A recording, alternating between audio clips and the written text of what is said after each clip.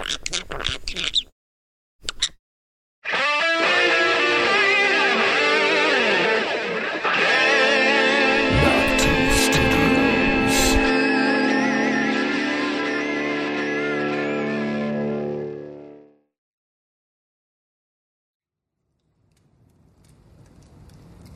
you know who this belonged to?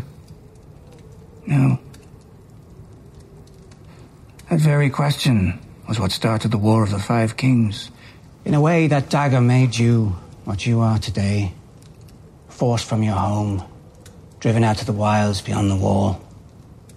I imagine you've seen things most men wouldn't believe.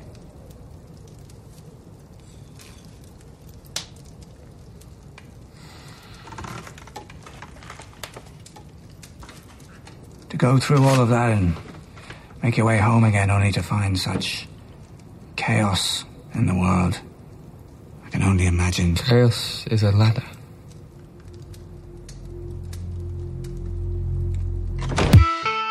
Mount your dragons and draw your swords. It's Game of Microphones with Sir Duncan the Fearsome and Lady Rachel of House Fox. 7 blessings, Lannister troops and Dothraki screamers, and welcome to Game of Microphones. I'm Lord Sterling, Sir Duncan, the Fist of Justice. And I'm Lady Rachel of House Fox, wielder of the Spear of Influence. And this is episode 106. On this episode of our series Rewatch, we're covering Game of Thrones, Season 7, Episode 4, The Spoils of War. And in case you're not already aware, this series Rewatch is from the perspective of someone who's current on the show. That means you've seen up through Season 7. If not, there's still time to be flash incinerated by a raging dragon swooping from the skies, so you don't have to hear these spoilers. Warning. Spoiler alert. Spoiler alert. Holy shit. So this is my second favorite episode of the series. I think watching it so close to Winds of Winter, I think Winds of Winter takes it for me. But this is such a close second. It's really hard for me to pick between the two. Yeah, I feel you. Winds of Winter is such a great episode too. But this one is amazing. It's the best battle scene on planet Earth, in Planetos, and it's really the first time that we have two principal characters going at each other on opposite sides of the battlefield. Oh man, that's true. That's pretty insane. And it's kind of like hard to want either one of them to succeed or fail. Right. Like, because I've come to love Jaime, you know? Yeah, and Bronn's with him, and you don't want Drogon to kill Bronn, but you also don't want Bronn to kill Drogon, and it's like, oh, man. And you don't want Jaime to kill Dany, and you don't want Drogon to kill Jaime, and it's like... yeah. It's so intense. I mean, and is that what makes this battle stick out to you? Is that there's the major characters fighting against each other? That, and it's like a medieval battle with... like an F-16 included. Right. Yeah, I remember hearing that analogy it's like before. It changes the game, and I think they talk about that on after the episode in the HBO. If you watch it on HBO, right? Yeah, I know I've heard that before. For sure. Yeah, I noted that when I watched it today that they said that, and I thought that was such a perfect representation. And I like how they just decided to play with it. Like, how would an F-16 fighter jet interact in a medieval battle? What would that look like? Oh man, it was so cool. So cool. And it looks pretty awesome. Pretty awesome. Oh yeah. Pretty fucking awesome. Yeah. Nice. Do you want to start with your number 5? Sure. Yeah, might as well, right? My number 5 is Littlefinger and Bran. Oh, nice. Okay, I think this is my number 4. I found it. Nice. There we go. So let's collab. Yeah. So we learned that basically Littlefinger is scheming to try to get into Bran's good graces, probably because he thinks that he's Lord of Winterfell at this point, right? That's what I was thinking, because why would Littlefinger give him a dagger? Yeah. And Sansa asked this question, but I was curious what you thought was his ulterior motive into trying to get on Bran's good side. Well, I think he was giving him the dagger because it has particular meaning for Bran, considering that's the dagger that was used to try to kill him. So I think it has like personal significance to Bran, and like it's like having it's like a trophy from the like your enemy, you know what I mean? Like you like taking a scalp or something like that, having your enemy's weapon delivered to you. It's kind of like a cool gesture that under different circumstances would mean a lot. Like if Bran didn't know everything about Baelish, it may have been like a really nice gesture that could have got him really like nicely in Bran's good graces. That's true. So, yeah, pretty interesting. Littlefinger's trying to schmooze with Bran, but he just has no idea what he's getting himself into. He would have been better off to just keep himself far away. Yeah, out of Bran's mind, because his proximity and his interest almost certainly resulted in Bran reviewing his timeline, basically, you could say. Absolutely. So Bran's chilling in his wheelchair, which Mira notices in a little bit. We'll talk about that. Which is kind of cool. But Baelish is sitting there with him, and Baelish pulls out the cat's paw dagger, the black dragon bone hilt, and the Valyrian steel blade, and he's showing it to Bran. It's such a cool dagger. Yeah, I love it so much. Yeah, it's pretty badass. And he's kind of like flipping it around in his hand, and he says, "This is for you," and gives it to Bran. And Bran picks it up and starts looking at it. And as he's holding it, Baelish is telling him about the significance of the dagger. You know, that this is the dagger that the assassin tried to use to kill him. And he talks about Catelyn and the other dagger that killed her, and how he would have stopped it with his own heart if he could have. But he wasn't there for her when she needed him most. Which I thought was like kind of fucked up. Like that's something that like your family would say, you know what I mean? But Littlefinger was never at Winterfell, or like never part of Cat's life. So there's no reason that he would have been there at all. So it's kind of weird for him to say this to Bran. I thought, at least. Yeah, I did too. So he's like, but I'm here for her now to do what she would have done to protect her children. Like such a weirdo. Why would you like assume this role for yourself? You know, it's just so bizarre. Like it's something is off, you know what I mean? And so he's like, if you need anything, Brandon, all you need to do is ask. And Bran asks him, do you know who this dagger belonged to?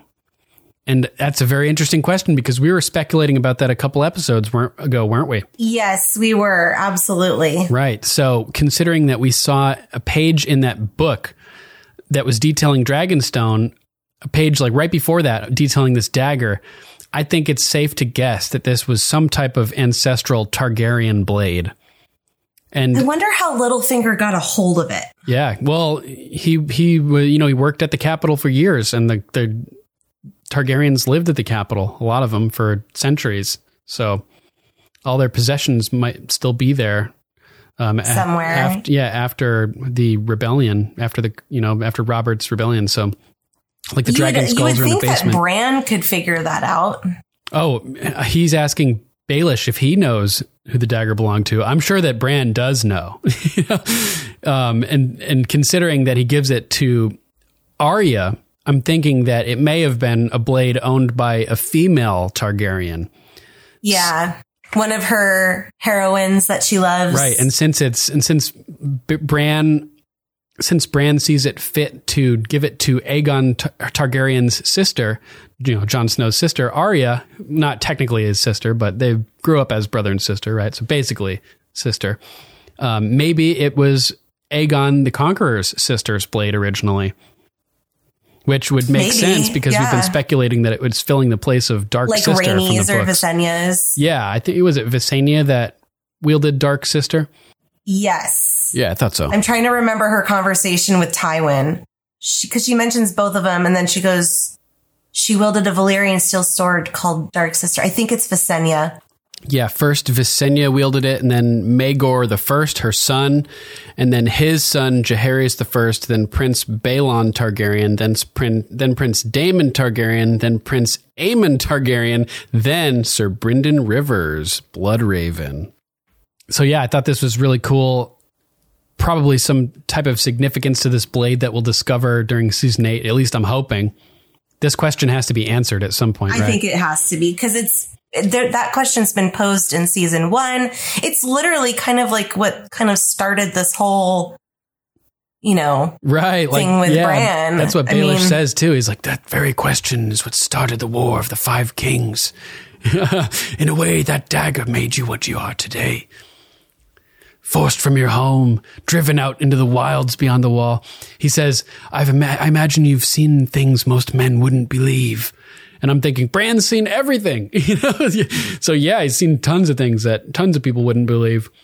You wouldn't believe what he's seen, as you're about to find out when he blows your mind coming up here. And he says to go through all of that and make your way home again, only to find such chaos in the world. I can only imagine. And that's when Bran cuts him off. Chaos is a ladder. Oh, and he just looks right at him, unflinchingly. He blinks and they slow-mo his blinkage. Who, Baelish? Yeah, they slow it down, or he closes his eyes epically slow. Yeah, I think it's just epically slow because he also very, very slightly raises his left eyebrow, just so slightly, just the smallest little tell that this is something significant to him. And Bran is looking right at him like, that's right, I know. And Baelish's look in response is like, how does he know? Yeah. It's so crazy. He has an inquisitive look on his face. Baelish, yeah, how is this possible? How would he know that I said that? And maybe he didn't know I said it, and he's just saying that it's a ladder. Right, he's like, maybe he didn't know, but then the way that Bran says it, it's like, I know, and then the way he stares at him. So I think Baelish is going through that exact, line of thinking where he's like, maybe he, how does he know that? When then he's like, wait, no, he can't know that. But then he's like, wait, the way he was looking at me and the way he said that, he knows. How does he know? And he's on the verge of freaking out when the door opens and Mira walks in, and he kind of gives Bran this look like, what? I think he was relieved to get the hell out of there. Yeah, he was totally creeped out, and he was, he's questioning what was happening. Right before he gets up to walk out, he gives Bran another look and apologizes for having disturbed him. But he kind of shakes his head, and it's like, whoa, he's just something weird just happened. It's pretty funny. But he says Lord Stark, right? So Bran's like, yeah, I was going to say, he goes, I'm not Lord Stark. Yeah, exactly. Basically letting him know you wasted your time trying to get influence from me. And I already know what you're up to because I have seen your every chess move. Right. Leading up to this. Totally. So, man, what a crazy scene. It's just you'd never would imagine in season 1 that Bran and Littlefinger would be sitting across from each other at Winterfell having this epic stare down. And oh my God, I remember being so shocked when this first aired and hearing Bran say chaos is a ladder. And I was just like, it's one of my favorite, it's one of my favorite sentences of Baelish's, and the fact that they brought it back in this scene, and Bran is so robo Bran, and right. Baelish is, obviously trying to weasel his way in or play a game or, do something with Bran, and to have Baelish look like that and be completely shut down was just right. Kind of like the way Varys gets shut down by the Red Priestesses. They can see through the flames and know all this info. And here Bran can see through the werewood and knows all this info. And that's a good parallel. Thanks. Yeah, we're with the ice and fire, because Bran was up in the north and the Red Priests are fiery. The fire network and the ice network. Like you were saying, fire Wi-Fi. Fire Wi-Fi. So we've been talking about chaos as a ladder as if our audience knows exactly what that line is referencing. Just for anybody, in case you can't remember, that's the season 1 scene, I think, where Littlefinger's talking with Varys in front of the throne, talking about their ambitions. Littlefinger's talking about creating chaos and using it to rise through the ranks. And his voiceover is overlaid as Sansa is crying as his ship is sailing off and she's lost her chance to get out of King's Landing, and she's going to be stuck with Joffrey. And it's just that amazing moment. It's the episode called The Climb. Yes, right. Because the climb is all that matters. It's the same episode that Jon and Ygritte climb the wall. They climb the wall. So there was this metaphorical climb of getting out of this pit. Right. And using a ladder. And then they would pan over to the wall, and their little bodies looked like little ladders going up this wall. So it was a physical representation of climbing that mountain. So good. Yeah. Physical and metaphorical all at once. Yeah. That's good writing right there. Definitely. So yeah, that's it for my number 5. Just love that scene. Interesting that Bran is like, I'm not the Lord. That's not my deal. We get that conversation with Sansa as well in this episode. So what's your number 5? My number 5 is Sansa and Arya down in the Winterfell crypt. Nice. Oh man. So Arya, it's the first place she goes. And I know we'll talk about her arrival at Winterfell at some point. Yep, that's my number 4. Okay, so do you want to maybe do your number 4 first then? If you want to, sure, we could switch it up so they go in order. Yeah, because we might as well just do that. Because I was tempted to do this as my number 4, but I felt that their interaction in the crypts was a little bit stronger, and I didn't want to make my number 5 too long. Sure. Okay, so my number 4, Arya returning home. So exciting after so much time. Think about it. They left, season 1, episode 2, the King's Road, right? Yeah. So, oh my God. It's been forever, and Arya has been so far. She's been across the narrow sea. She's been to King's Landing. She's been to outside the Vale. She's been to Bravos. Everywhere. Now she's back, and she was at the Twins, and she was at the Crossing. And the Crossroads, and she was heading to King's Landing, and now she's back at Winterfell after all this time, full circle. And she comes over this crest on her beautiful horse, and off in the distance we see Winterfell sitting there waiting for her, and the Stark violin plays over the top.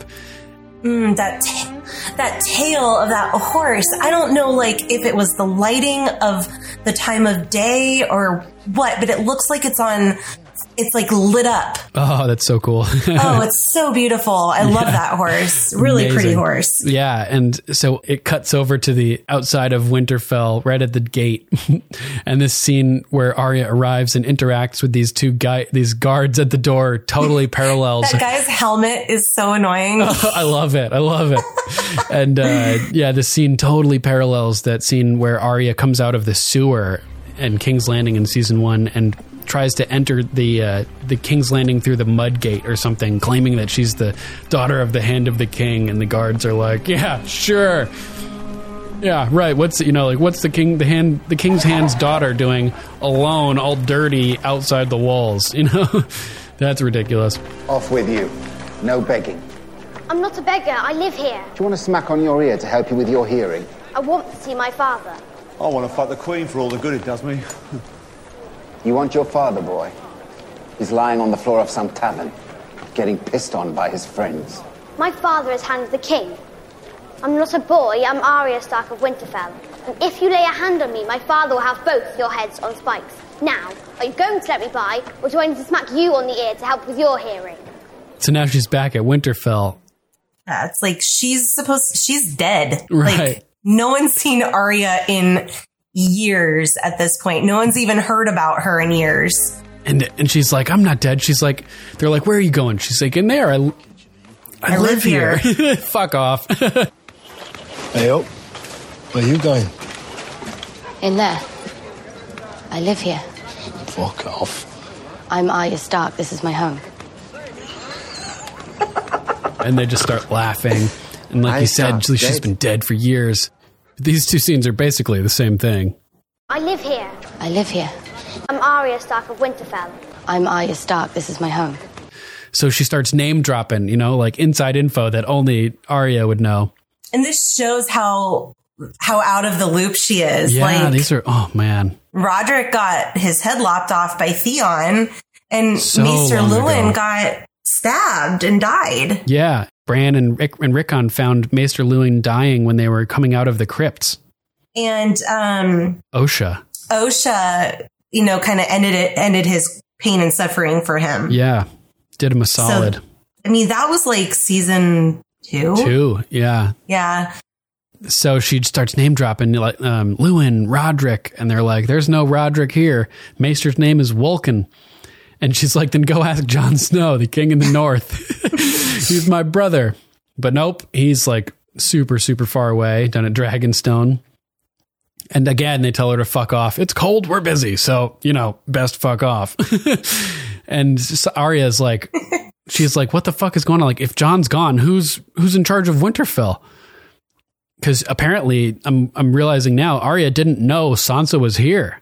She knew that she had heard from Hot Pie, Jon won the Battle of the Bastards. But nothing about Sansa. Right. And she knew that Winterfell had been in the possession of the Boltons, because that's why she didn't want to go there originally when she was back in Westeros. She started heading south. But had she not heard that Sansa was married to Ramsay? Had she not heard that? I don't know.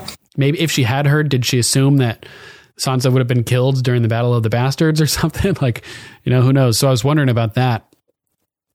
I think she's out of the loop for sure. I mean, she knows that the Boltons hold Winterfell, so she maybe is likely aware that Sansa is married to Ramsay, but that may not have translated into her knowing that the Boltons have Winterfell. Right, true. And so the guy's like, she's like, who's in charge? And the guy's like, the Lady of Winterfell, Lady Stark, duh. Arya's like, which Lady Stark? This is ridiculous.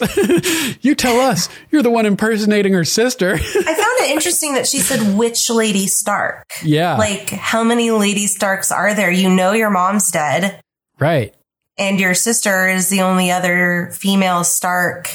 Oh, she may think that Jon might have married somebody. Oh, yeah, that's although true. He's not a Stark. True. But if he's a king, he could legitimize himself. That's true. So theoretically, maybe that's where that question came from. Maybe. Yeah, it's an interesting question. But it could also be a book reference, because there may be somebody impersonating a Stark female in the books. You'll have to read more to find out. So she figures it out when they say, you're the one impersonating her sister. And she's like, tell Sansa her sister's home. So they tell her to fuck off again, because Lady Sansa is too busy to waste her breath on you. Just like us. And he goes to throw a punch at Arya, and she lightning fast dodges it. She's like, bitch, please. Yeah, which is aided by a convenient cut of the camera right at the moment of action. I'm getting into this castle one way or another. Yeah, so gangster.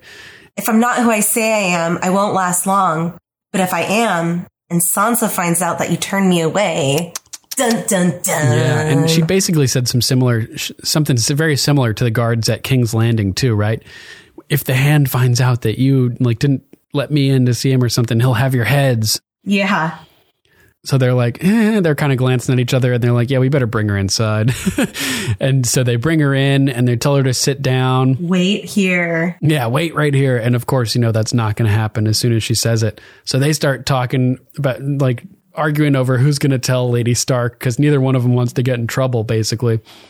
Yeah. And while they're talking, Arya starts gazing longingly around the courtyard at Winterfell, looking at all the freshly rebuilt woodwork and everything like that.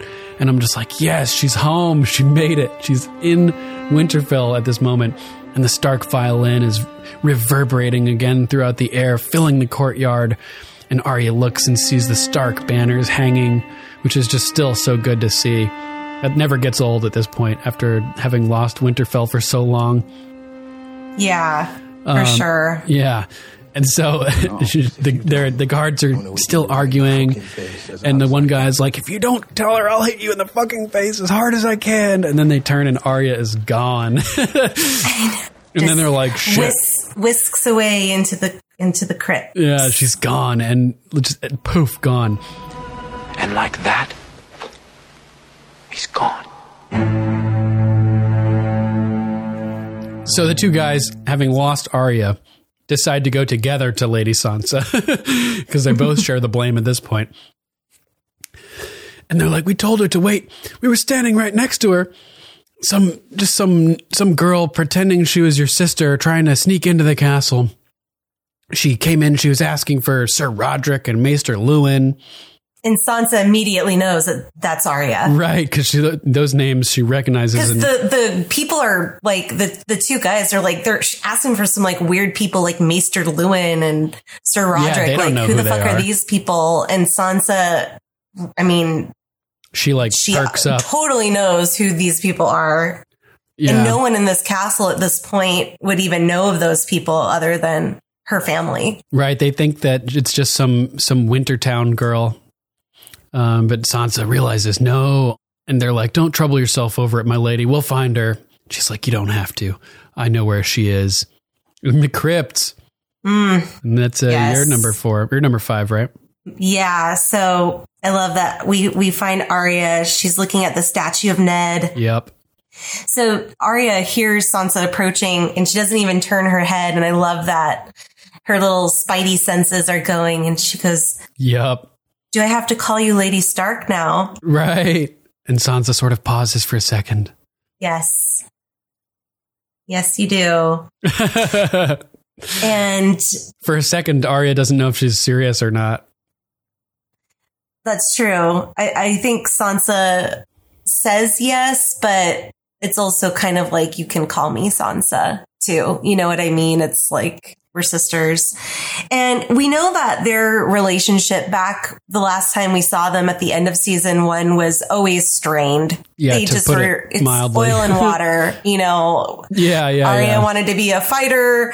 Sansa wanted to be the queen. Siblings fight. I mean, I'm an only child, so I can only talk about like what I see, but you know, siblings can not get along sometimes and have different personalities. And so I was really excited to see this reunion because I was curious how it would go. Would they like rush and hug each other? Would they be a little awkward with each other? Right. And I thought that Maisie Williams and Sophie Turner did such a great job of really staying true to the character. So good. Very impressive because they're like good friends off screen. So it must have been like pretty difficult to get this kind of awkward dynamic. Exactly. And so they don't rush each other, which I thought was really like kind of the way that Sansa rushed Bran. I mean, she looks at him and they don't even say any words. And Jon, they just like embraced, and they don't do that here. But Sansa they do does hug. approach. Yeah. Arya doesn't move, but Sansa approaches. It's like, kind of shows you that Arya is still like a little hesitant about Sansa in general, maybe. Yeah, and I think it might be part of her training that she went through as a faceless man. I think she's very disengaged to emotion at this point.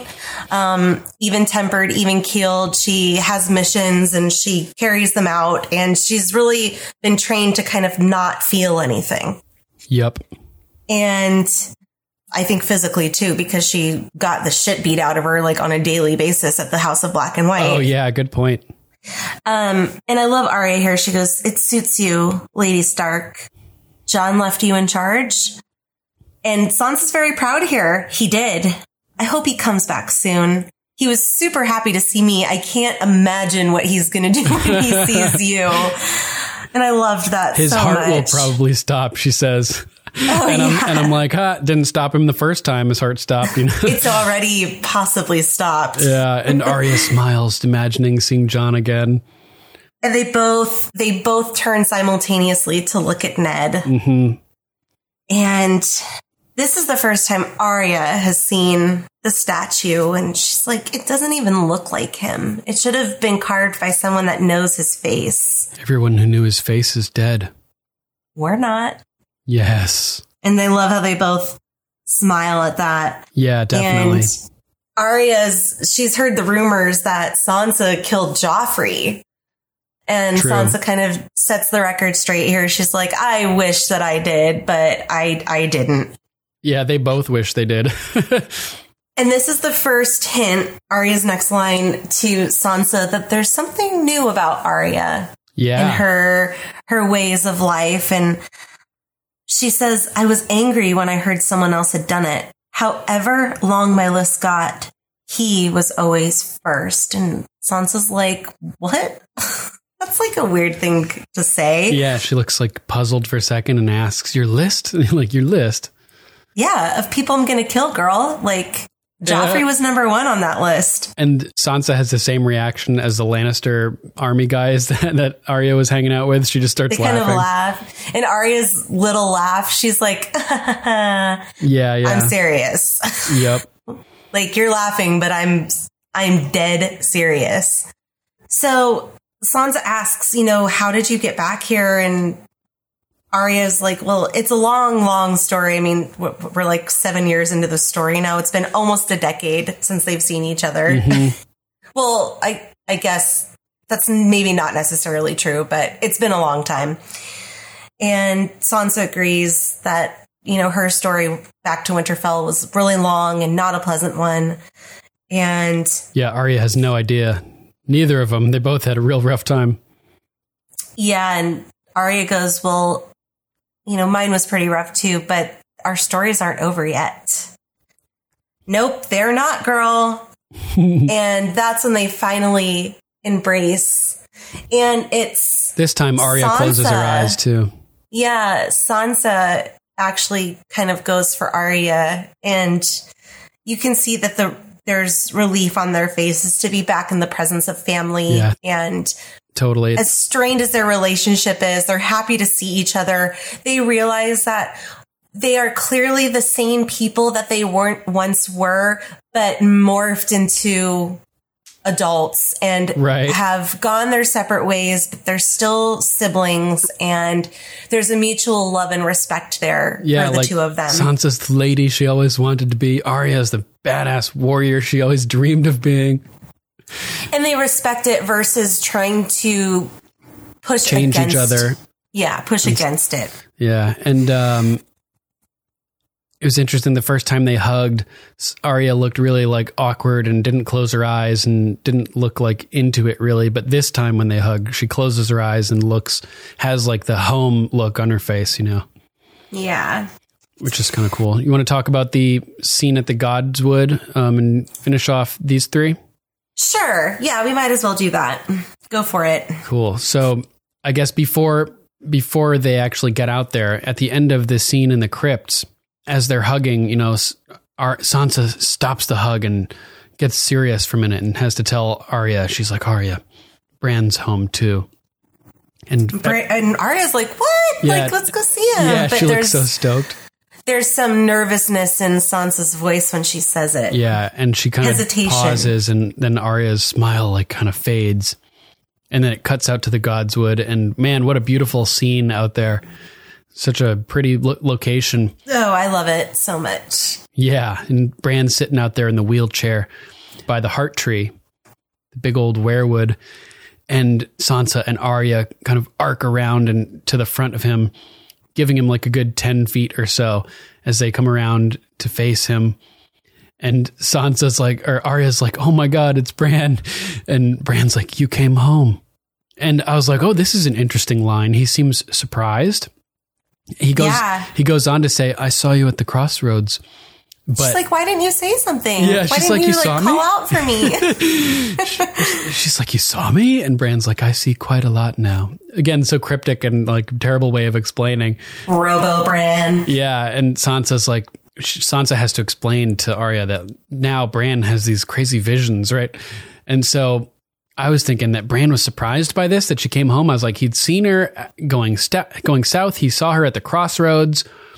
Had he not checked on her since then? Apparently, he must not have looked since then. Maybe he was busy and hadn't gotten around to it, or maybe it was an experiment to see what she'd choose to do. I thought it was interesting that he saw her at the crossroads, though. That's sort of symbolic of the place where she was making her decision of whether to go north or south, right? It's just at the crossroads, the inn at the crossroads, where she's at this crossroads at her life and ends up making this decision. Pretty crazy, right? A big decision that could have possibly saved Cersei's life. Yeah. And yeah, totally. Man, that's hardcore to think about. This implications, if she hadn't run into Hot Pie down there, maybe Cersei would be dead now. I know. I've thought about that too a lot. That's crazy. And this is another example of that whole love being the death of duty thing, where Arya has made this choice and she's chosen family out of love to go back home and abandoned her duty of eradicating the people on her list. And in this case, it may have really complicated the war situation by leaving the queen, Cersei alive. They should just send Arya down now to go take her out. God damn, what are they thinking? So Bran's like, I thought you might go to King's Landing. And Arya's like, so did I. And Sansa's confused by this. She's like, why would you go back to King's Landing? Why would anyone want to go back to King's Landing? Right. And Bran straight up tells her, Cersei is on her list of names. And Arya turns to look at Sansa, and Sansa realizes that the list is real. It's a real list. Yeah. And at first she's shocked. And then she kind of like becomes sort of impressed, it looks like, and she sort of asks, she gets inquisitive, and she's like, who else is on your list, right? And Arya looks at her and says, most of them are dead already. And Sansa is impressed, and she smiles. But I think she's already, I think she's a bit intimidated as well, learning that Arya is concerned a little bit. Sure, concerned, also intimidated, learning that Arya is just like such a badass that she's accomplished this. She probably heard about the phrase, whatever happened to the phrase, and maybe she's putting 2 and 2 together about that too. You know what I mean? Maybe she's concerned that she's on the list. Exactly. That's what I was going to say next, is she may be glad or hoping that she's not on the list. So when Arya says most of them are dead already, she's like, that's a cue to Sansa, like, oh, okay, well, most of them are dead. Well, I'm still alive, so I may still be on the list, but unlikely. Yeah. Hilarious. I was thinking the same thing. It's so funny. And she also left it vague, like most of them are dead already. That seems to me to be left intentionally vague to leave us wondering about the status of her list and the status of certain people on it, whether they're on the list or whether they're not on the list, like the Hound, for instance. I think Melisandre and Beric may have been on her list after after they sold Gendry. I think that Ilyn Payne was on her list at one point, but she didn't say that when she was at the House of Black and White. All she said most recently, she had said Cersei, the Mountain, and Walder Frey. But now Walder's dead, so I think Cersei and the Mountain are officially the ones left on her list at this point. But she leaves it open here, which is the point, that this is in question. Like, is Baelish on the list? I don't know. Could be. So all of a sudden, Bran pulls out the cat's paw dagger, the Valyrian steel that Baelish gave to him. And Arya's like, where did you get that? And he tells him, Littlefinger gave it to him. And Sansa's like, uh-oh, like, that's not good. If Littlefinger's giving you something, he's going to want something in return. And Arya's just like, Littlefinger, he's here? Why the fuck is Littlefinger here? So Sansa explains he declared for House Stark. And Sansa's like, why would he want to give you a dagger? And obviously, Bran, he thought that he would want it. He thought he was the Lord of Winterfell, that it would be important to him because it was the dagger that attacked him. So Bran says, because it meant to kill me. And Arya is immediately curious, like, why would a cutthroat have a Valyrian steel dagger? This is the cat's paw dagger. Why would that guy have a Valyrian steel dagger? And Bran says, someone very wealthy wanted me dead. Again, an intentionally vague statement. There was speculation at the time. People thought that maybe Joffrey had sent the cat's paw to impress Robert. People thought that Littlefinger had hired the cat's paw. It's kind of up in the air who actually hired the cat's paw. So Bran leaves it speculative here again as well. That's leaving room for it to be revealed in the future, that season 8. Yeah, that maybe it's like Varys or somebody that we don't expect, that was sabotaging things in the background. Like, yeah, who knows? So Bran's like, it doesn't matter anyway. I don't want the dagger. And Sansa's like, what? And Arya's like, what? And he holds it out towards Arya. And Arya's like, oh my God, like, are you sure? It's Valyrian steel. Like, that's a coveted item, People don't just give away Valyrian steel. Yeah, like, why would you? Because it's wasted on a cripple. Yeah. And Arya walks up and takes it, and it's just like, oh man, like, this dagger is going to be important at some point. There's something super important. Yeah, Bran sees its destiny and like just puts it in the direction it needs to go in. It's this old Targaryen blade for sure. I can't wait to get a little more about it. There's been like little hints that it's important, and there's got to be some big reveal this season. Well, it keeps popping up. Mm-hmm. It pops up occasionally throughout the series, and we also get it again when she fights Brienne, which is such a great scene. Yeah. But it's being showed its importance in this episode for sure. Yep, totally. So Arya gets the blade, and she's super excited about that, and so are we, because it's going to be awesome. Interestingly, so Sansa says to Bran, he's like, Littlefinger's not a generous man. He wouldn't give you something unless he thought he was going to get something back. And I'm like, you're going to get that dagger back. right to the throat. In his neck. Yeah, right. So that's kind of funny. It's in the trend of, Obara being impaled on her own spear, Nymeria being strangled by her own whip. Baelish is killed with his own dagger, essentially. That's crazy. Yeah. So the three Starks in Winterfell gather themselves together and walk back up to the castle, and Arya's pushing Bran in the wheelchair. I cry, or I get like big tears in my eyes every time I see them walking through Winterfell together. Right, yeah. Bran, then Arya, then Sansa. I get these big old tears because you get the Stark music playing, and you get Sansa's like fiery red hair. And Brienne is watching. Oh, what a scene that was. Yeah, Brienne and Podrick are watching as all the Stark children are walking through Winterfell together. And Podrick's like, Catelyn Stark would be proud. To Brienne, you kept your vow. And what an awesome Brienne moment, right? I know. I did next to nothing. She's always, You're really hard on yourself, my lady. My lady. I'm not a... And she pauses, and it's great moment. Thank you, Brienne. She thanks him, and I just love this because it's like Brienne is lightening up.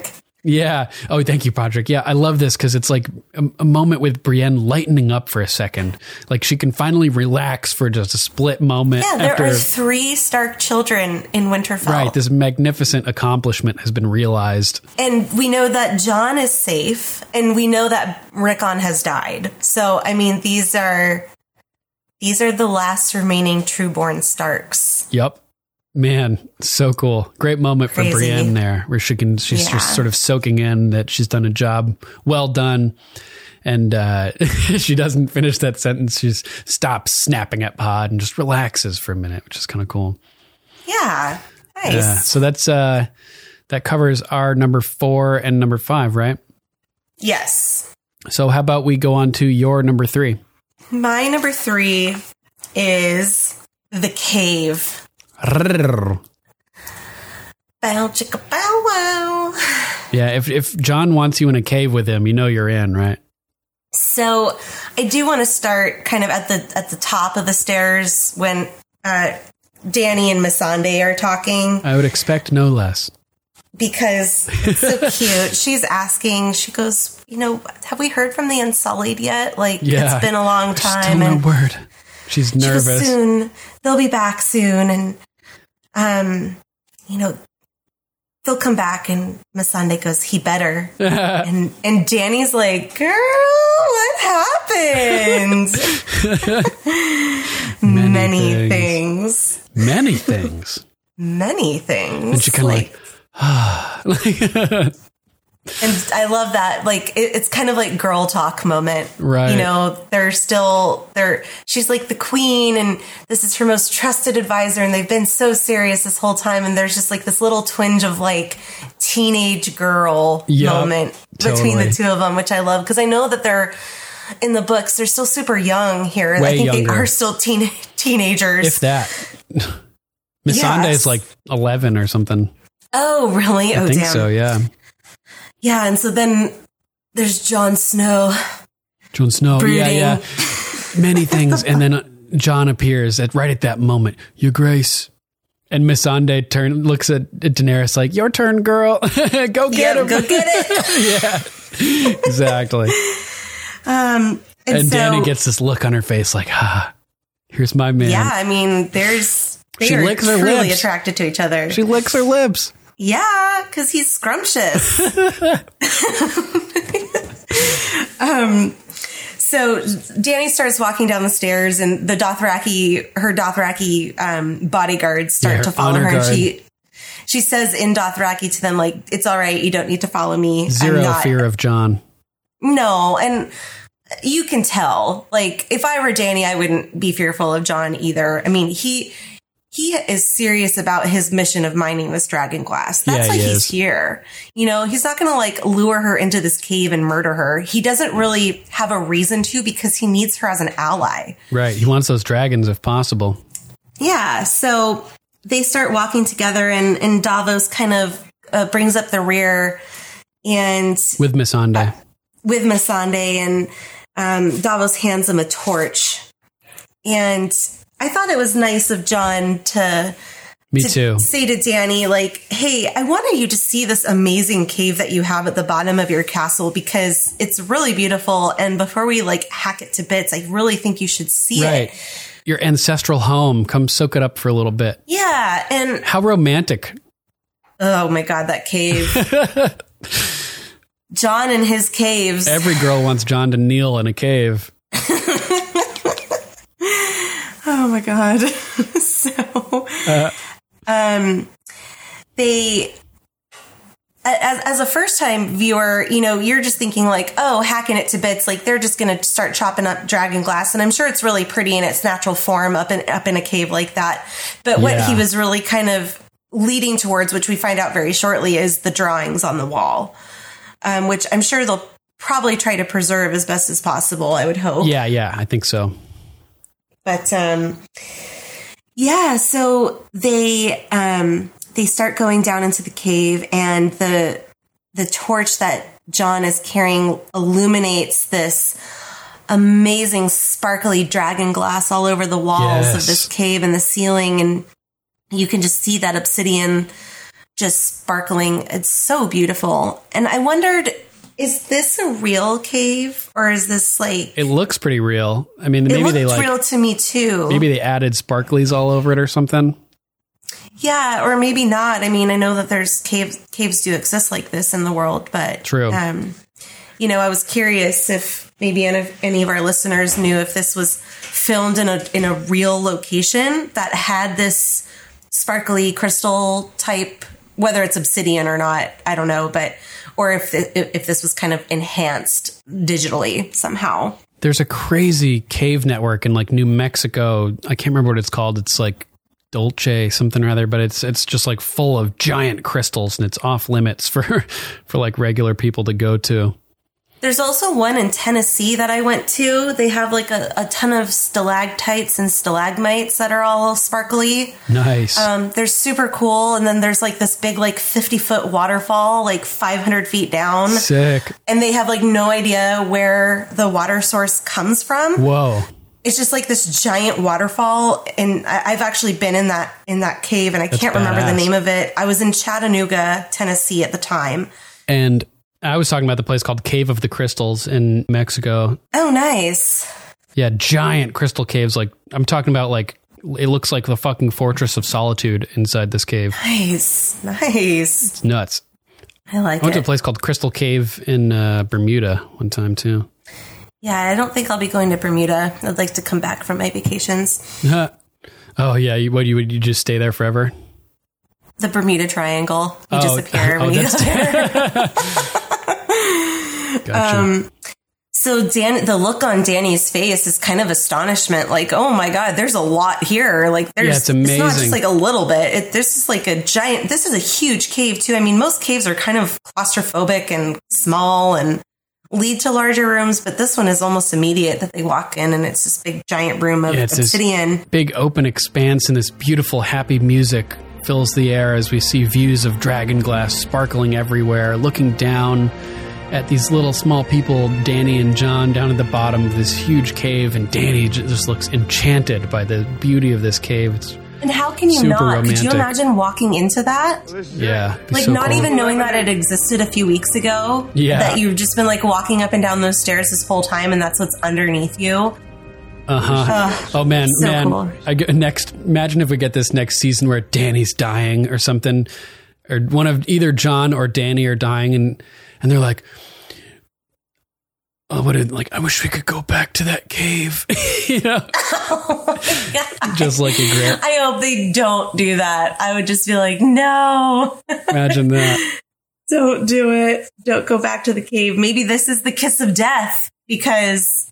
Going in he's caves in a cave with girls. Dany. Well, and I noted, which we'll get to in a second. Actually, I think it's actually right here. He goes, "There's something else I want to show you, Your Grace." Yeah, and these are like when he says that, he grabs her arm and pulls her towards him, and it's the first time they physically touched each other. Yeah, exactly. First, he's like, "There's something else I want to show you." And they walk further down, and this is where we start to see the etchings and the paintings all over the walls. suns and spirals, and one spiral made of little lines that look like the stones around the tree where the Night King was created. Yep, I noted that too. And Jon's like telling Dany about how the children of the forest made these. And she asks when, and Jon's like, a really long time ago. Yeah. They were right here, standing where we are, before there were Targaryens or Starks or Lannisters, maybe even before there were men. And Jon's like, no. And is this where he grabs her? Not quite yet. He's like, they were here together, the children and the first men, and they look over, and there's the etchings of the men with them. And Daenerys says, doing what? Fighting each other?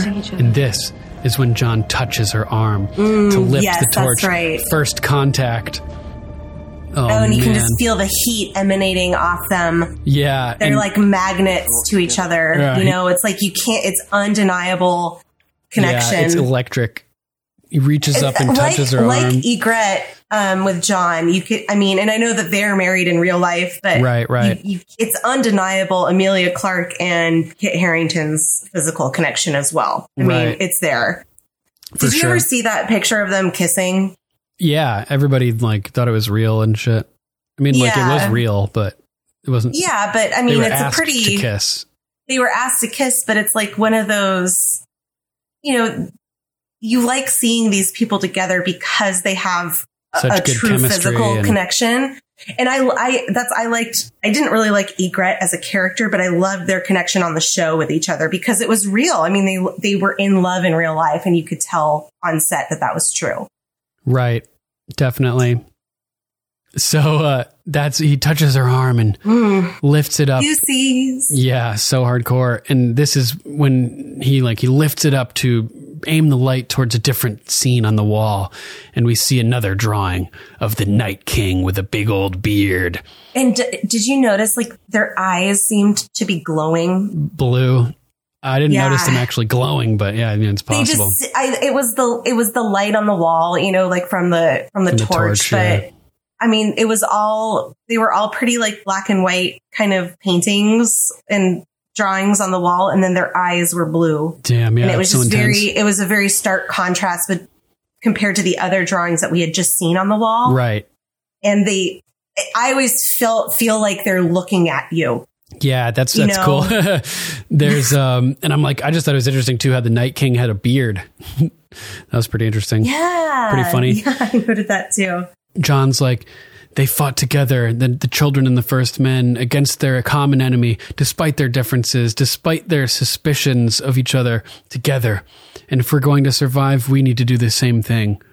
And they look back at the wall. Jon continues, because the enemy is real. It's always been real. And he's like, this is the proof. Look, they're talking about it thousands of years ago. And this is exactly what I came here to tell you about. And what are the odds? That now that the Night King has reemerged, we find this cave to find the thing to kill the Night King. And here is a drawing of the Night King written all over the stuff that we're going to use to try to kill them. Pretty crazy.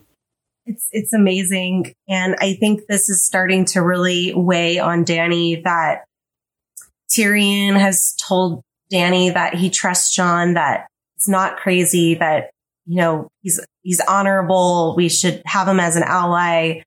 He's here in the physical flesh. He didn't send someone else to talk to her because he wants all this dragon glass, because he himself has seen what's on the wall underneath her castle. It's becoming more tangible to her than before.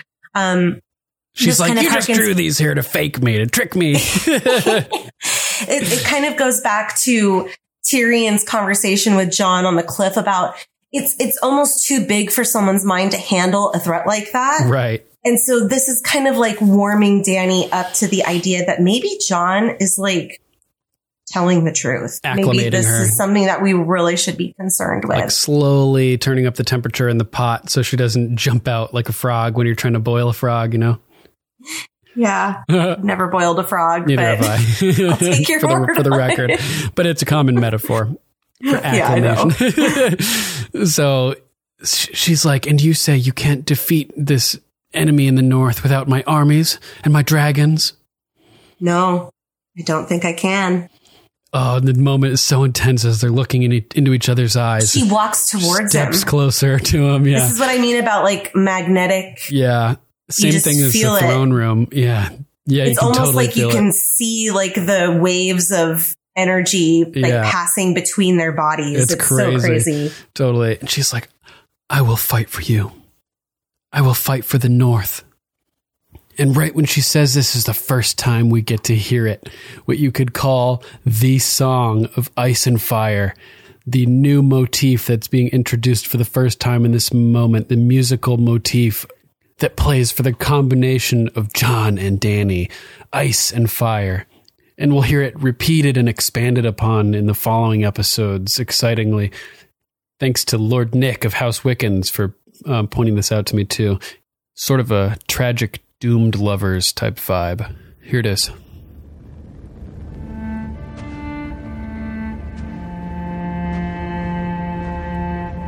I will fight for you. I will fight for the North.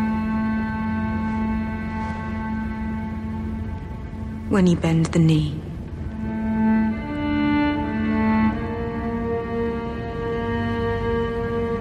My people won't accept a southern ruler. Not after everything they've suffered. They will if their king does.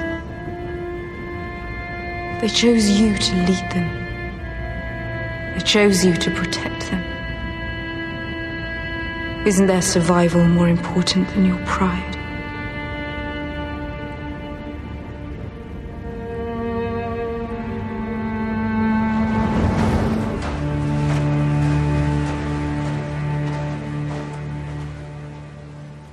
When you bend the knee.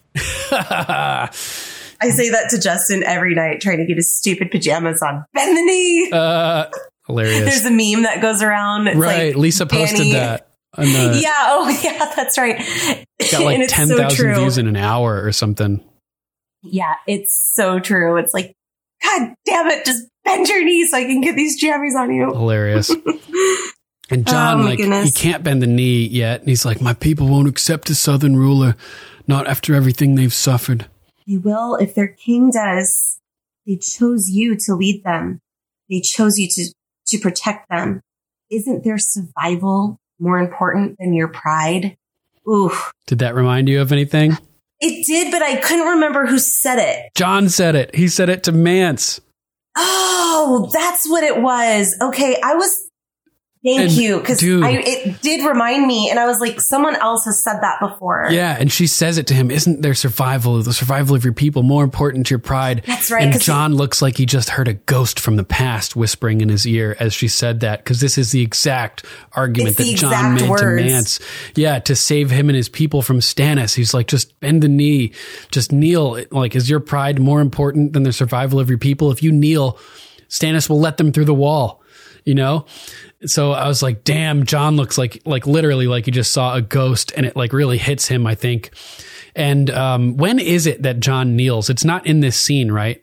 No, it's after well, he never actually kneels. It's when they're on the boat and he's laying in the bed, and he said, he calls her Dany, and she goes, the last person to call me Dany was Viserys, and that's not good company to keep. And Jon goes, okay, well, how about my queen? Oh, man. And he goes, I would kneel, but I'm frozen in this bed right but you're on top of me.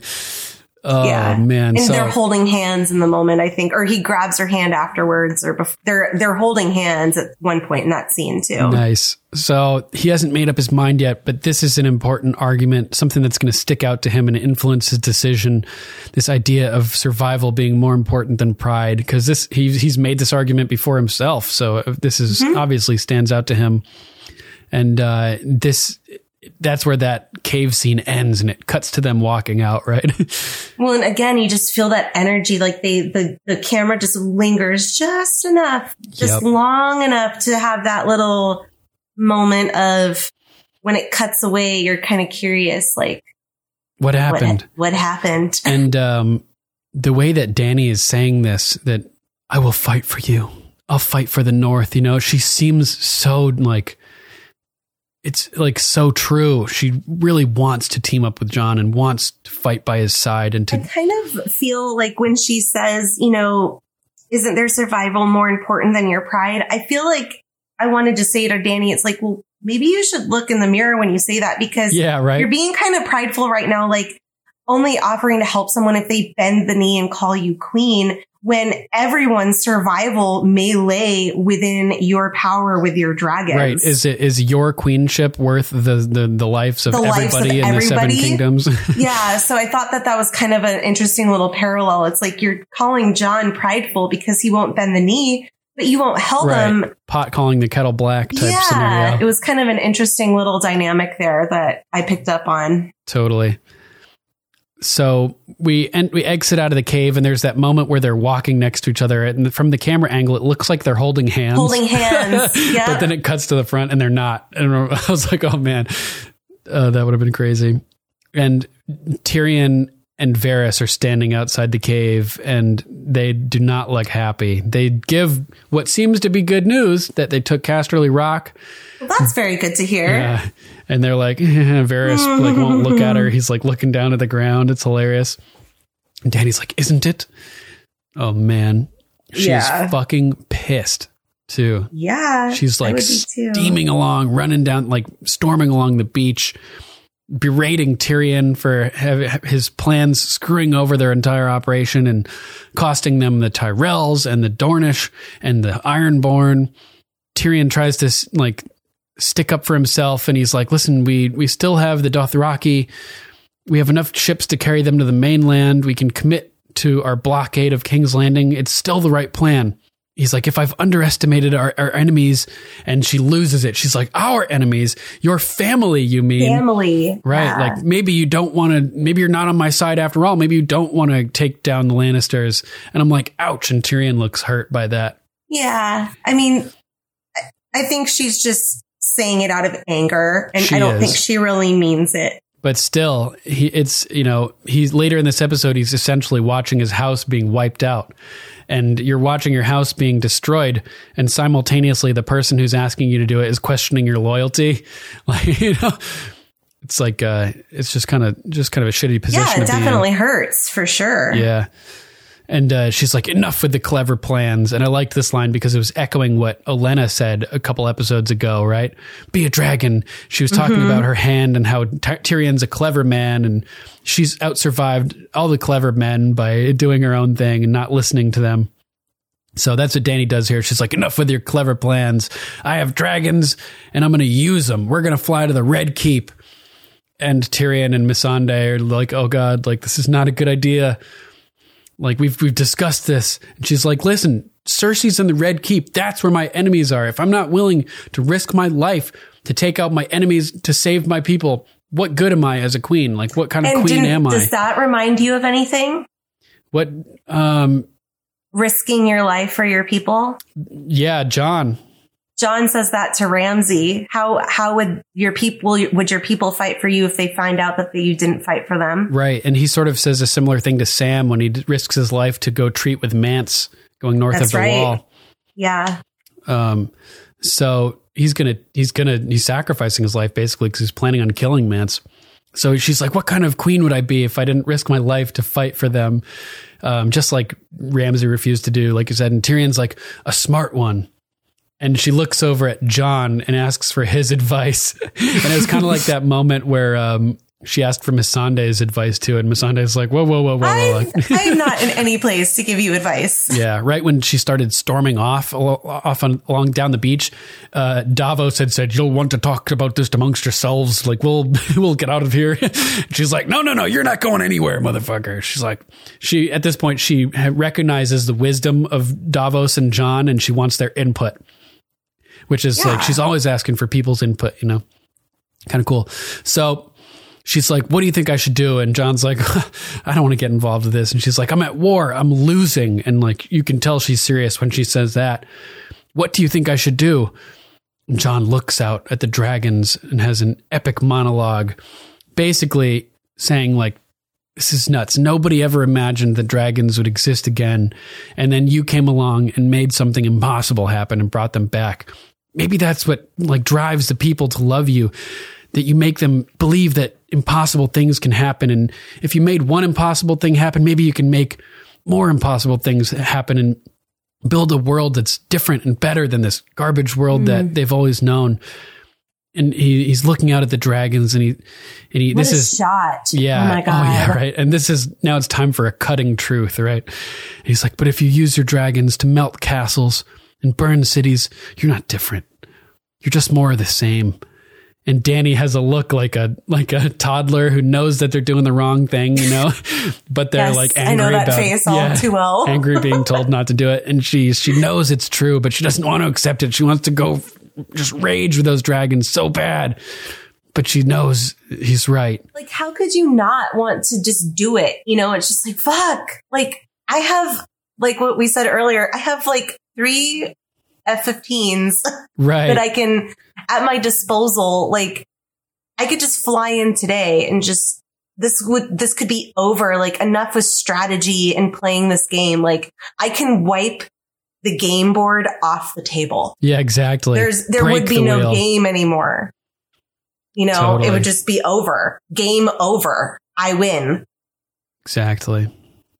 But I do like Jon. Again, Dany's a Targaryen. She is the Mad King's daughter. And while she does have a check on her impulses, everyone around Dany is expressing have reason. Yep. And a little Olenna is in her mind saying, don't listen to them. Be a dragon. Fire and blood, my dear. What she does is she takes her advice and she scales it back. So instead of rushing into King's Landing and burning the shit out of the Red Keep and having a lot of casualties, most likely, of innocent people, yep. she goes after the Lannister army, yep. specifically, not the people, not King's Landing. The army is what is a threat, not the common people. Totally. It's really not at this point even really Cersei. It's the armies that fight the battle. So if she can wipe out the army, there's no one to fight her. So she takes what they said into consideration, but she's still going to do what she wants to do. And she's like, I'm going to up the ante here. Cersei was the first to draw blood. She was the first to attack us. Now I'm going to attack her back. She's going to add a dragon piece to the board. Yeah, which she absolutely should. Why not use them? I would use them. Oh, hell yeah. So it's great. Totally. I love it. Yep. But yeah, Jon, another voice of reason. Yes. Great dialogue between all of them, really. Yeah. And it's just cool seeing them all collaborate to start working on solutions. Now Jon's getting his perspective into the mix as well. And all of our She's favorite characters. She's starting to trust him as an ally too. She's asking for his advice. Yeah, exactly. He's essentially serving as an advisor at this point already, you know, so it's just wild seeing them combine forces and seeing Tyrion and Dany and Jon and Davos and Missandei all working together. It's so cool, man. Love it. Yeah. So where are we? We've done my number 3. Okay. So next is my number 3 then. Okay. So Jon is up on top of the cliff. For some reason, I don't remember what he's doing up there, but he sees a single ship sailing into the bay, and it has a Kraken sigil on it. And Missandei turns to look as well, and he's like, "Is that a Greyjoy ship?" And I'm like, "Oh fuck! Jon's about to see Theon." Jon and Theon reunited. That's my number 3. Okay. So it cuts down to the beach at Dragonstone, and Theon and his Ironborn are pulling their landing boat onto the beach, dragging it through the surf, and Theon taps the front and they stop it. And Theon turns to the shore and Jon Snow is standing right there in front of him. Like, Jon? Yeah, and he's face to face with Jon Snow all of a sudden. He's been avoiding this for so long. This is why he did not go to Castle Black with Sansa, because he couldn't bear to face Jon. Yep, I noted that too. He couldn't face Jon. Oh my God. And here he is. Just out of the blue, and he's like, Jon, it's like, I didn't know you were here. Sansa, is she all right? I love that was his first question. Yes. Is she okay? Did she make it? Yeah, very important question. And it's also like reminding Jon that he's done something to help, you know? He saved her life. Yeah. And Jon reaches over and grabs him by the shirt and pulls him up. And it's just like, looks like he's about to just throttle him. And he's like, what you did for her is the only reason I'm not killing you right now, you son of a bitch. And just like pushes him back and releases him. And Theon's like, you know, he's upset by this, obviously, but he's making the best of it. And the focus changes from Jon and Theon to looking back at Davos. And he's like asking about what the hell happened, basically. We heard your uncle attacked. We thought you were dead. And he's like, I should be. I was a coward. Yeah. I jumped. And Theon says that Euron has Yara, and he's come to ask the queen to help get her back. And Jon says, the queen is gone. And I thought that was interesting because he refers to Dany as the queen. I was like, has he made his decision at this point? Maybe subconsciously. It might have been like a Freudian slip. Maybe, because this is right after he was talking with Missandei and Davos at the top of the cliff, and we learned how he basically ends up taking Tyrion's advice and asking Dany's followers why they follow her, you know? I also think that Jon respects her as a queen. He's just not going to follow her. He's the king in the north, and she's kind of like the queen of the south, and he doesn't really want anything to do with the south. The queen, not your queen. Yeah, but because she is a queen, so she's the queen of the south. I think we could get into grammar, but it's I think maybe it's partially a Freudian slip, like a subconscious thing, but he has been calling her Your Grace this whole time. He's being respectful that she is a queen, that she's deserving of that title, but he's not going to give the North to her. Yeah, not yet at least. And Theon's like, where did she go? And that's when it cuts over to the loot train battle. But we'll get to that when we get to it. So that's it for my number 3. I was just great seeing Jon and Theon reunited after so long and so much tension leading up to it, and the anticipation of wondering, you know, both Theon is wondering and we as an audience are wondering how Jon is going to react to seeing him again. Is he just going to kill him right on the spot? Is he going to pummel him? Is he going to, you know, like, he's probably not going to just forgive him, you know? He betrayed Robb and, you know, betrayed Winterfell and the Starks and everything. Jon, he did murder those 2 boys, whether they were Bran and Rickon or not. He still, like, killed 2 innocent children, which is so fucked up. So fucked up. Totally. Oh, man. Theon. Yup. What a crazy character he is. Totally. So what's your number 2? My number 2 is the dance of Arya and Brienne. Nice. I knew you were going to do this, so I left it off mine.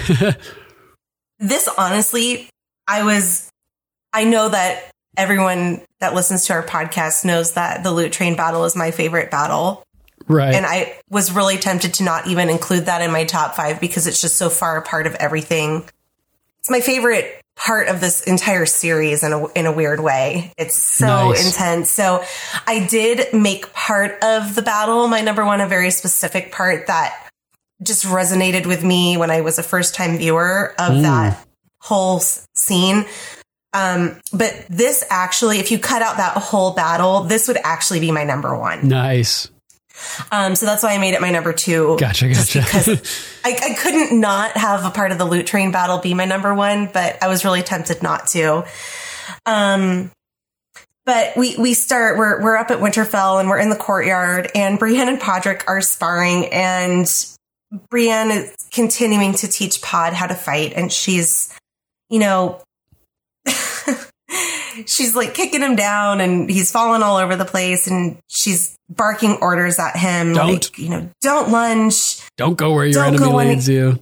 Yep. You know, I was thinking nope and don't, because last time we saw them fighting, she kept saying with nope. Tormund. Yeah, she's like nope as she like keeps taking down Podrick. I realized during this rewatch that nope and don't are Brienne's shame and confess. You know, like Septa Unella gets fixated repeating shame, shame, confess, confess. Brienne's just like, nope, don't. At least in this scene, she's giving him some direction. But it's all negative. She doesn't tell him what to do. She just tells him what not to do. That's like a horrible teaching style. Well, yeah. I mean, she's clearly like not... She's a great warrior herself, but sometimes you can be really good at something and it's really hard to teach other people to do it. Right. And I mean, Dark Souls, the video game, does teach this way. It basically tells you what not to do by you end up dead and you realize, oh, I shouldn't do that. And you have to try something else. Dave used to play Dark Souls. He put it down fairly quickly because it's super frustrating. Oh, man. Yeah, I love that. Beat all three of them. Bam. Yeah. Oh, really? Yeah. Nice. Love those games. I used like guides and stuff, you know? So Arya is watching and she has this smirk on her face and she approaches Brienne because she's seen Brienne fight before. Yes, she has. And presumably killed the Hound. So we cut back to Brienne just, beating on Podrick and Podrick's blocking some of her blows and she knocks him down again. And don't fight someone like her in the first place. Arya cuts in. So Podrick funny, man. stands up and kind of like, fixes his clothing and he picks up his sword and Arya's walking and her hands are behind her back. And that's kind of her move. Yeah, it's so cool. And for the first time since outside the Vale, Arya and Brienne are face to face. And Brienne says the same thing that she says to Arya the first time too, right? Nice sword. Very nice dagger. Yeah. Oh, such a cool dagger. She's wearing the dagger and Brienne instantly sees that it's a special dagger. Yeah. It really is. I mean, it's not like you're... Can't miss that crazy hilt sticking out with the gold and the dragon bone and, the gem. It's very, very detailed. Yeah, it's beautiful. And so Arya looks down at her dagger and she pulls it out and she kind of like flips it around a couple of times and then hands it to Brienne to examine it. How did she learn how to do all this stuff? Like, she's so good at it now, you know what I mean? Like, it's crazy. I think all the fighting that she did with the waif. I mean, yeah. We only saw little bits and pieces. So she probably did dagger training, did like all kinds of different training. All of it. I think all of it. I think she knows about poisons. I think she knows about daggers and staffs and sticks and swords and how to dodge and how to do crazy stuff. All we ever really saw Arya doing for a really long time is getting the shit beat out of her in the House of Black and White. Yeah, basically. You're eventually going to learn how to fight back, totally. And dodge and get creative with your footwork.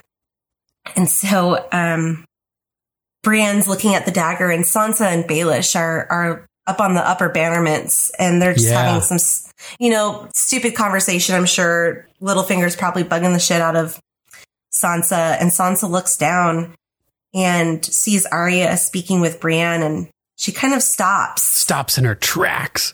I feel like now that Sansa knows Arya is a killer, she like wants to see her skills. You know what I mean? So she sees this face off, this like showdown forming and she's like, oh God, I got to watch this. Like she doesn't even realize it, but she just has to watch, And she knows what an amazing fighter Brienne is. Right.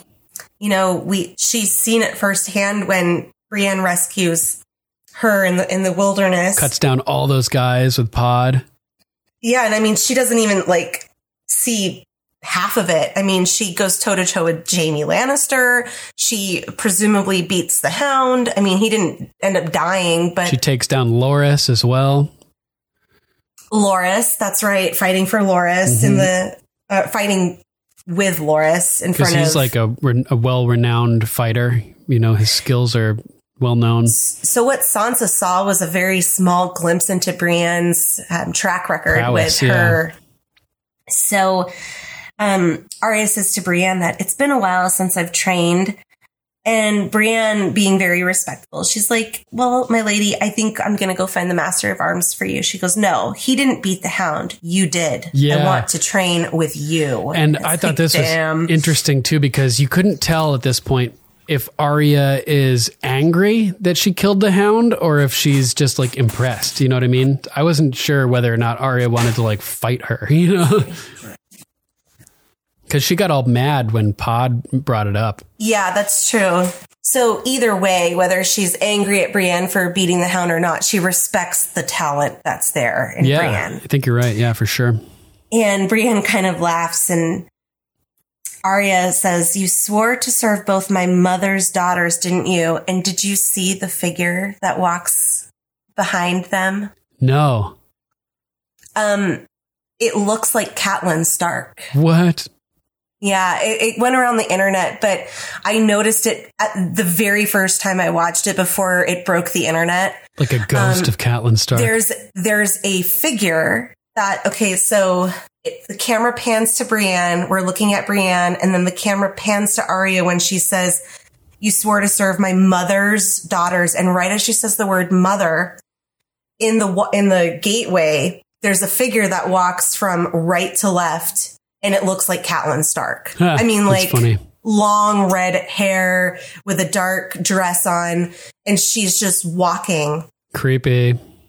But, I thought it was really cool that if that was meant to be, or if that really was the actress, like the ghost of Lady Stark is there at the castle. Cool.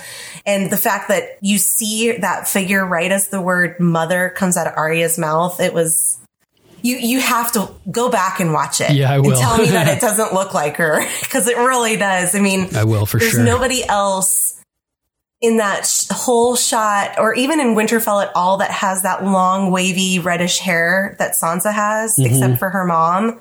And it looks like the actress that plays Catelyn Stark. It's so funny. So this is a huge reason why this is my number 2, because I loved that. If that's truly a little sneak of, I don't know, ghost or just a homage back to Lady Stark, that they threw that in there for the show to break the internet. I loved how creative it was, whether it was intentional or not. Yeah. It's pretty impressive, and I just loved it. Nice. I thought it was kind of interesting here that Arya wants to show off her skills to Brienne. It's under the guise of having not trained. I mean, maybe that's what it is. She just wants to do some training, but she seems like she's kind of showing off, Oh, I think she's totally confident in showing off. And it just stuck out to me because it totally contradicts Ned's style of not fighting publicly because he doesn't want to show people what he can do. But then again, that may have just been to hide the fact that he was not the magnificent fighter who killed Arthur Dayne in single combat. Yeah, that's true. Yeah. So, Brienne, move aside, Podrick. Yep. Get out of the way. Get out of the way. Nah. And Arya draws needle. You can't use that, my lady. You can't use that. Too small. It's way, way too small. Physically, yes, the mass would be easily deflected. And Arya doesn't even bat an eye. She's like, "I'm not going to cut you." Don't worry. So she's like super confident. Like, you're not even going to touch this blade at all. And so Brienne smiles and she's like, "Let's do it. Let's go for it." Totally. And Brienne goes, "I'll try not to Arya, saying, "I won't cut you." Mm-hmm. And so then they start their dance, and Arya kind of parries her first attack. And I think Brienne's being a little careful at the start of this. So holding back a little. Yeah, just testing the waters, because she doesn't want to crush hurt. Arya. Yeah, she doesn't want to hurt Arya Stark. What a right insult that would be. Arya parries all the blows and whacks her right on the knuckles and forces her to let go with one of her hands. Yeah, and I was just amazed at how precise that strike was. That was a very very targeted strike, super fast. And you hear the blades hitting each other. It's like ding, ding, ding. And it's you hear the parries and the strikes, precision parrying, and and so Brienne kind of regains her composure and she starts to circle Arya. And then we get the camera angle up to Baelish and Sansa, and they're both watching in silence. Yeah, Baelish looks kind shocked. Of unfolds. Damn. Sansa looks like, whoa. Yep. And so we get Arya's famous move. She has needle straight up her back. Yes, with her hands behind her back. And so Brienne goes to strike Arya, and Arya blocks the attacks again, and she spins and kind of hits Brienne in the knees, causing Brienne's sword to fall, or not fall, but to hit the dirt. And I think this is where Brienne's, I think, a little surprised and goes into full like battle mode because she actually like kicks Arya to the ground. Yeah, kicks her all the way across the courtyard. Fuck. And you can see like the look on her face. You know, it's like it was reactionary. Yeah, she kind of like lost herself for a second. Yeah, total reaction. And Arya does that crazy like breakdancer move back up to her feet. Yeah. And they start dancing more, and you know the parries and the blocks. You can hear their swords hitting, and Arya's like spinning around, and just like the music is getting more intense as the faster they're going. And cuts up to Sansa and Baelish again, and Sansa's mouth is like hanging open, like she's just like blown what away. Fuck? Like where did she get all these like crazy moves? And finally, Brienne kind of gets the upper hand on Arya, and Arya drops her sword. Oh, shit. And Brienne strikes at Arya again, but Arya dodges. And as she's dodging, she grabs the Valyrian steel dagger, and she has it in one hand. Pulls it out into her right hand. And then she like flips it over into her left hand. And right as Brienne goes to strike, she has it like up against Brienne's neck. Yeah, well, and they stop there. So Brienne had baited Pod earlier and then told him, don't let your opponent lead you, right? That's exactly what Arya did to Brienne here. She pulls out the dagger in her right hand and kind of hangs it out there lingering so that Brienne will go to reach to grab her wrist. And the second that Brienne uses her arm uses her arm and goes to grab her wrist, she flips it to her other hand, knowing that Brienne's like, or both of her arms are occupied basically, and has a bam, like a move has an opening right for her neck that she goes for. And notice that she goes for the neck with the cat's paw dagger. Yeah. And Baelish is looking down on them. Thought that was a great little foreshadow of Arya's first kill that we know of with the cat's paw dagger is Peter Baelish, and she slits his throat. Totally. And so I love that they pause in this. It's like a great photo, like a photographic image of them, you know, both with their swords at each other's, so faces. Cool. And they're both smiling. And they both smile. Yeah. Who taught you to do that? No one. So great. I just love it so much. Yeah. And so Arya, you know, gets the needle, and Sansa just kind of, you know, is, I think, little shocked. She looks like legit scared, and then like storms away before Arya can look up and even see that she was there. And Peter Baelish, he remains on the balcony, and he's staring at Arya, and holy shit, Arya sees Baelish. This is the first time she's seen him. First time. Yeah. And Baelish kind of like nods to her. Bows. And I've always wondered, was I on the podcast when we covered the episode when they were at Harrenhal and Arya was serving Tywin and Littlefinger was there? I don't think so. Okay. I can't remember what you guys had talked about, if you thought Peter Baelish recognized Arya at Harrenhal. Oh, shit. Because that was the last time that they saw each other. Right. So she has seen him before. I totally forgot about that. Yeah. I'm not sure. And I feel like he's nodding at her like, I recognize you. Huh, interesting. And I had another interesting take on this moment as well that I had never thought of before. So the way that Arya baits Brienne here by leaving the dagger just hanging there for Brienne to try to grab, I think that Sansa baits Littlefinger here as well, because we already have seen that Sansa and Arya are getting along well at this point. They're hugging, they're hanging out with Bran, they're walking around together. And then suddenly, even though Sansa knows Arya is a killer and has a list, etc., all of a sudden she's like acting very like weird towards Arya and like storming off and acting all mad. I think, like what I was saying with her and like Littlefinger with Jon and everything, I think she's trying to bait Baelish. Yeah, the way that she was trying to make Littlefinger desperate before by acting like she didn't need him, to make him sort of act out and make himself more significant.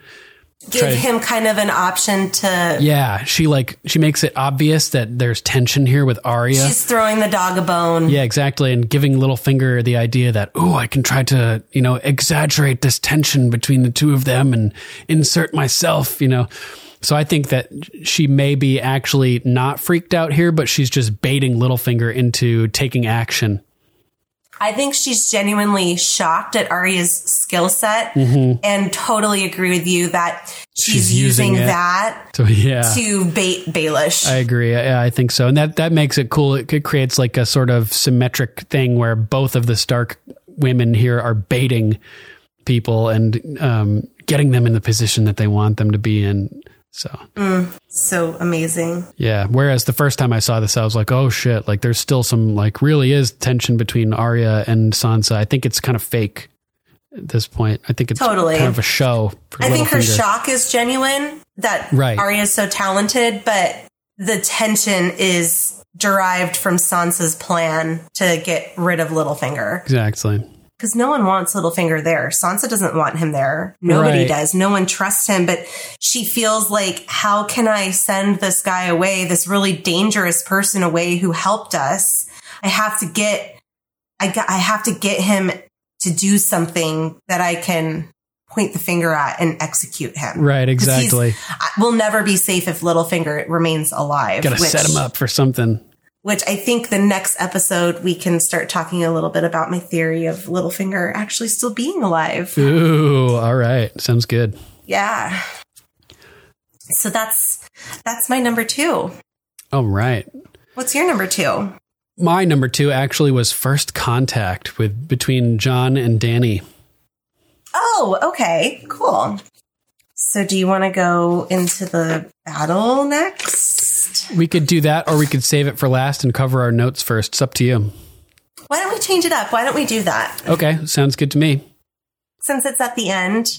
Let's start off at a random place with notes where Jon and Davos are walking along outside of Dragonstone, and they come upon Missandei.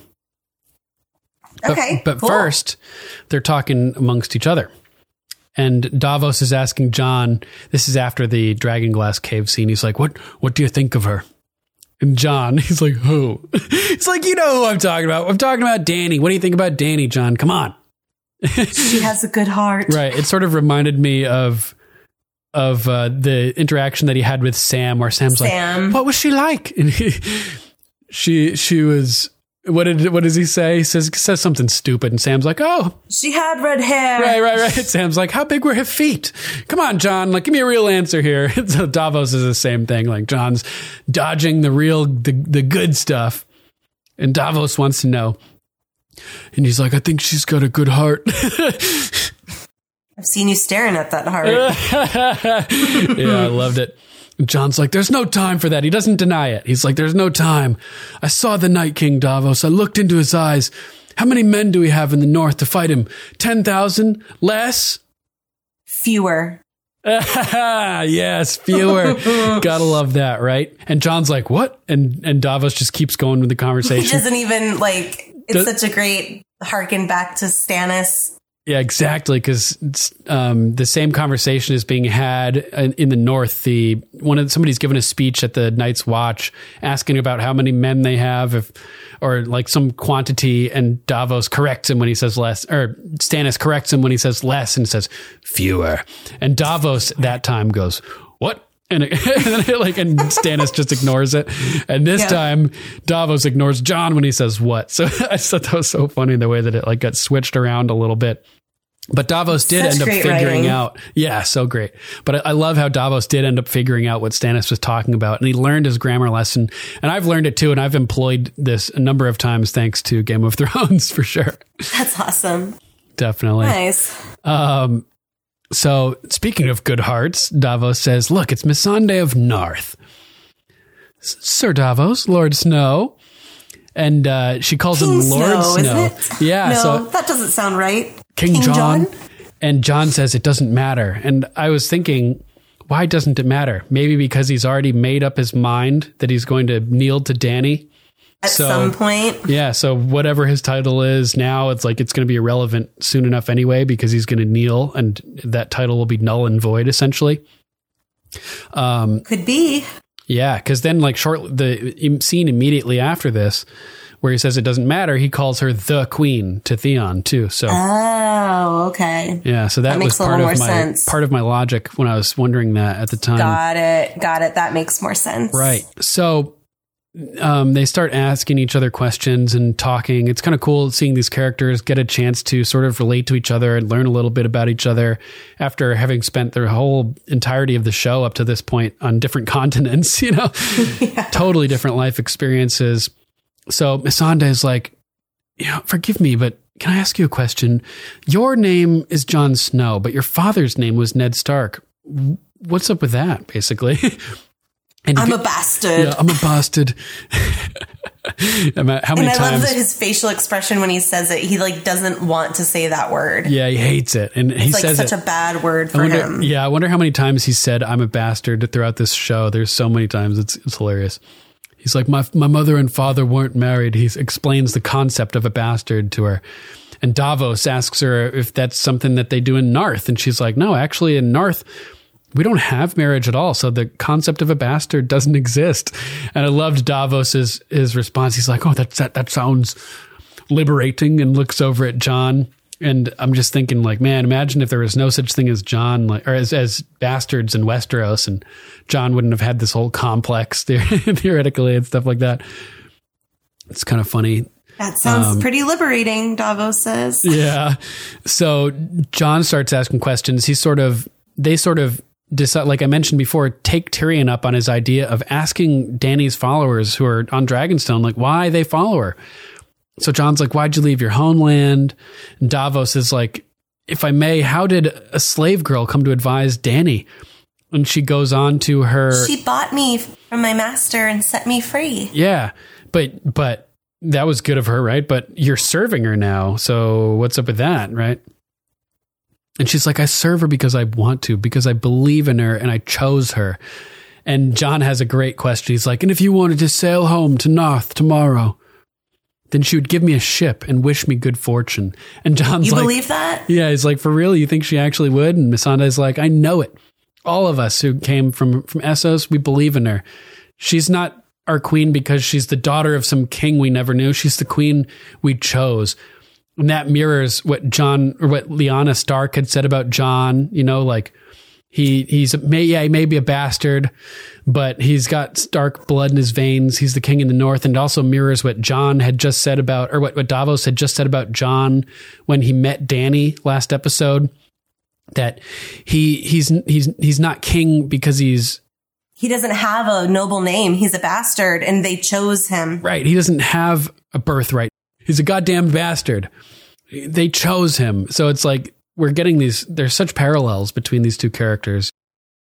So with all this talking up of Dany and Missandei talking about how everybody loves her and chose her, Davos has a little joke with Jon. He's like, would you forgive me if I switched sides? Like, I may join Team Dany, Jon. Beautiful women, smiles all around. Like, I thought that was really funny. And that's when Jon sees the Greyjoy ship. Dun, dun, dun. So what do you have for your first note? My first note that I have, we're on the King's Road down by Highgarden, and we have Highgarden in the background. Start of the episode. Yeah, they're leading all of the carriages. Yes, the loot and the gold. Yes, yeah. Speaking of gold, man, how about that one wagon all full of gold? It seemed to be put in there very messily. I kind of wanted to neaten it up a bit. That's funny. Yeah, and Jaime goes in there and grabs a big old bag and hands it to Bronn. And I'm like, nope. Gold is so freaking heavy, man. Goddamn castle. Right, yeah, the castle. Yeah, of course. But I was thinking that the way that Bronn was holding that bag, it didn't make it look heavy enough. Gold is super heavy.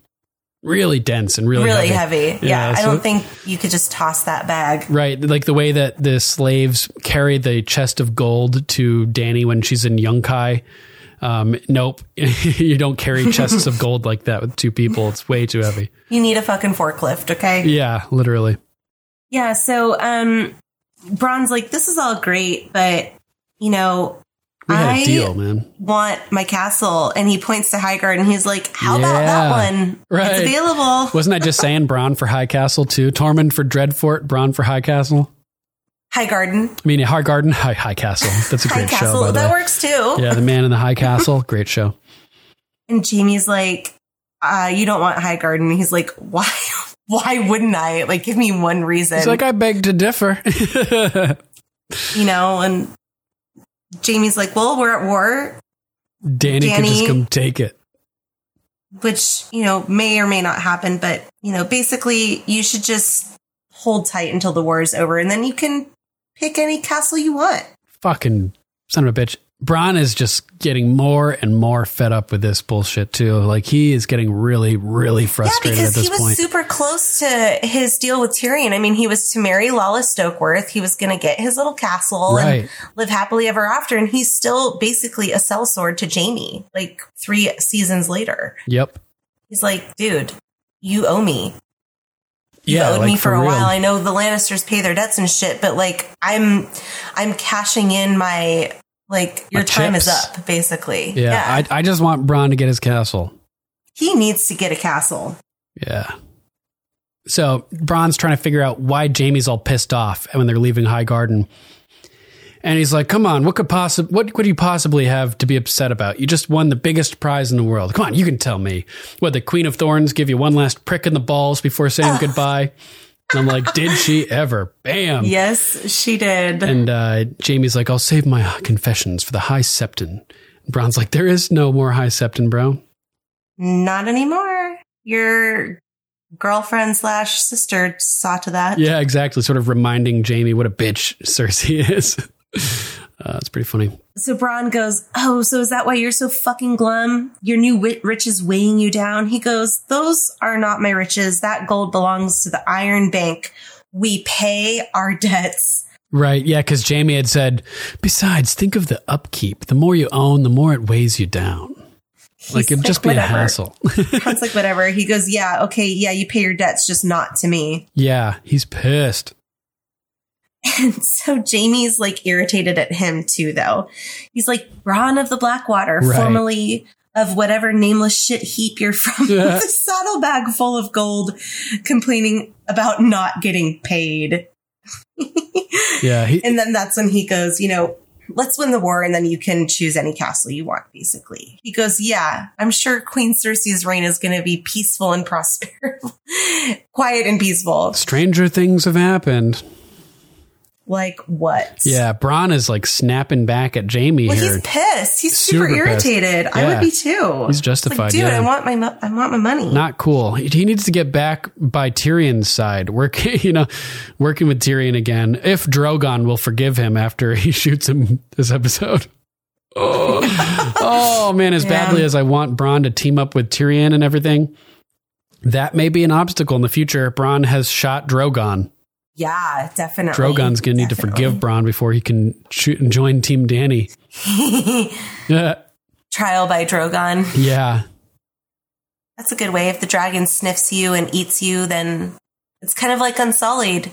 If the dragon sniffs you and eats you, oh well, sayonara. Yeah. If he sniffs you and likes you, then you're a part of our team. Right. Or like the witch trials, except you might survive. Like if you sink, you're innocent. If you're Bob, you're guilty and we need to kill you if you float. Have you ever watched the show Salem? No.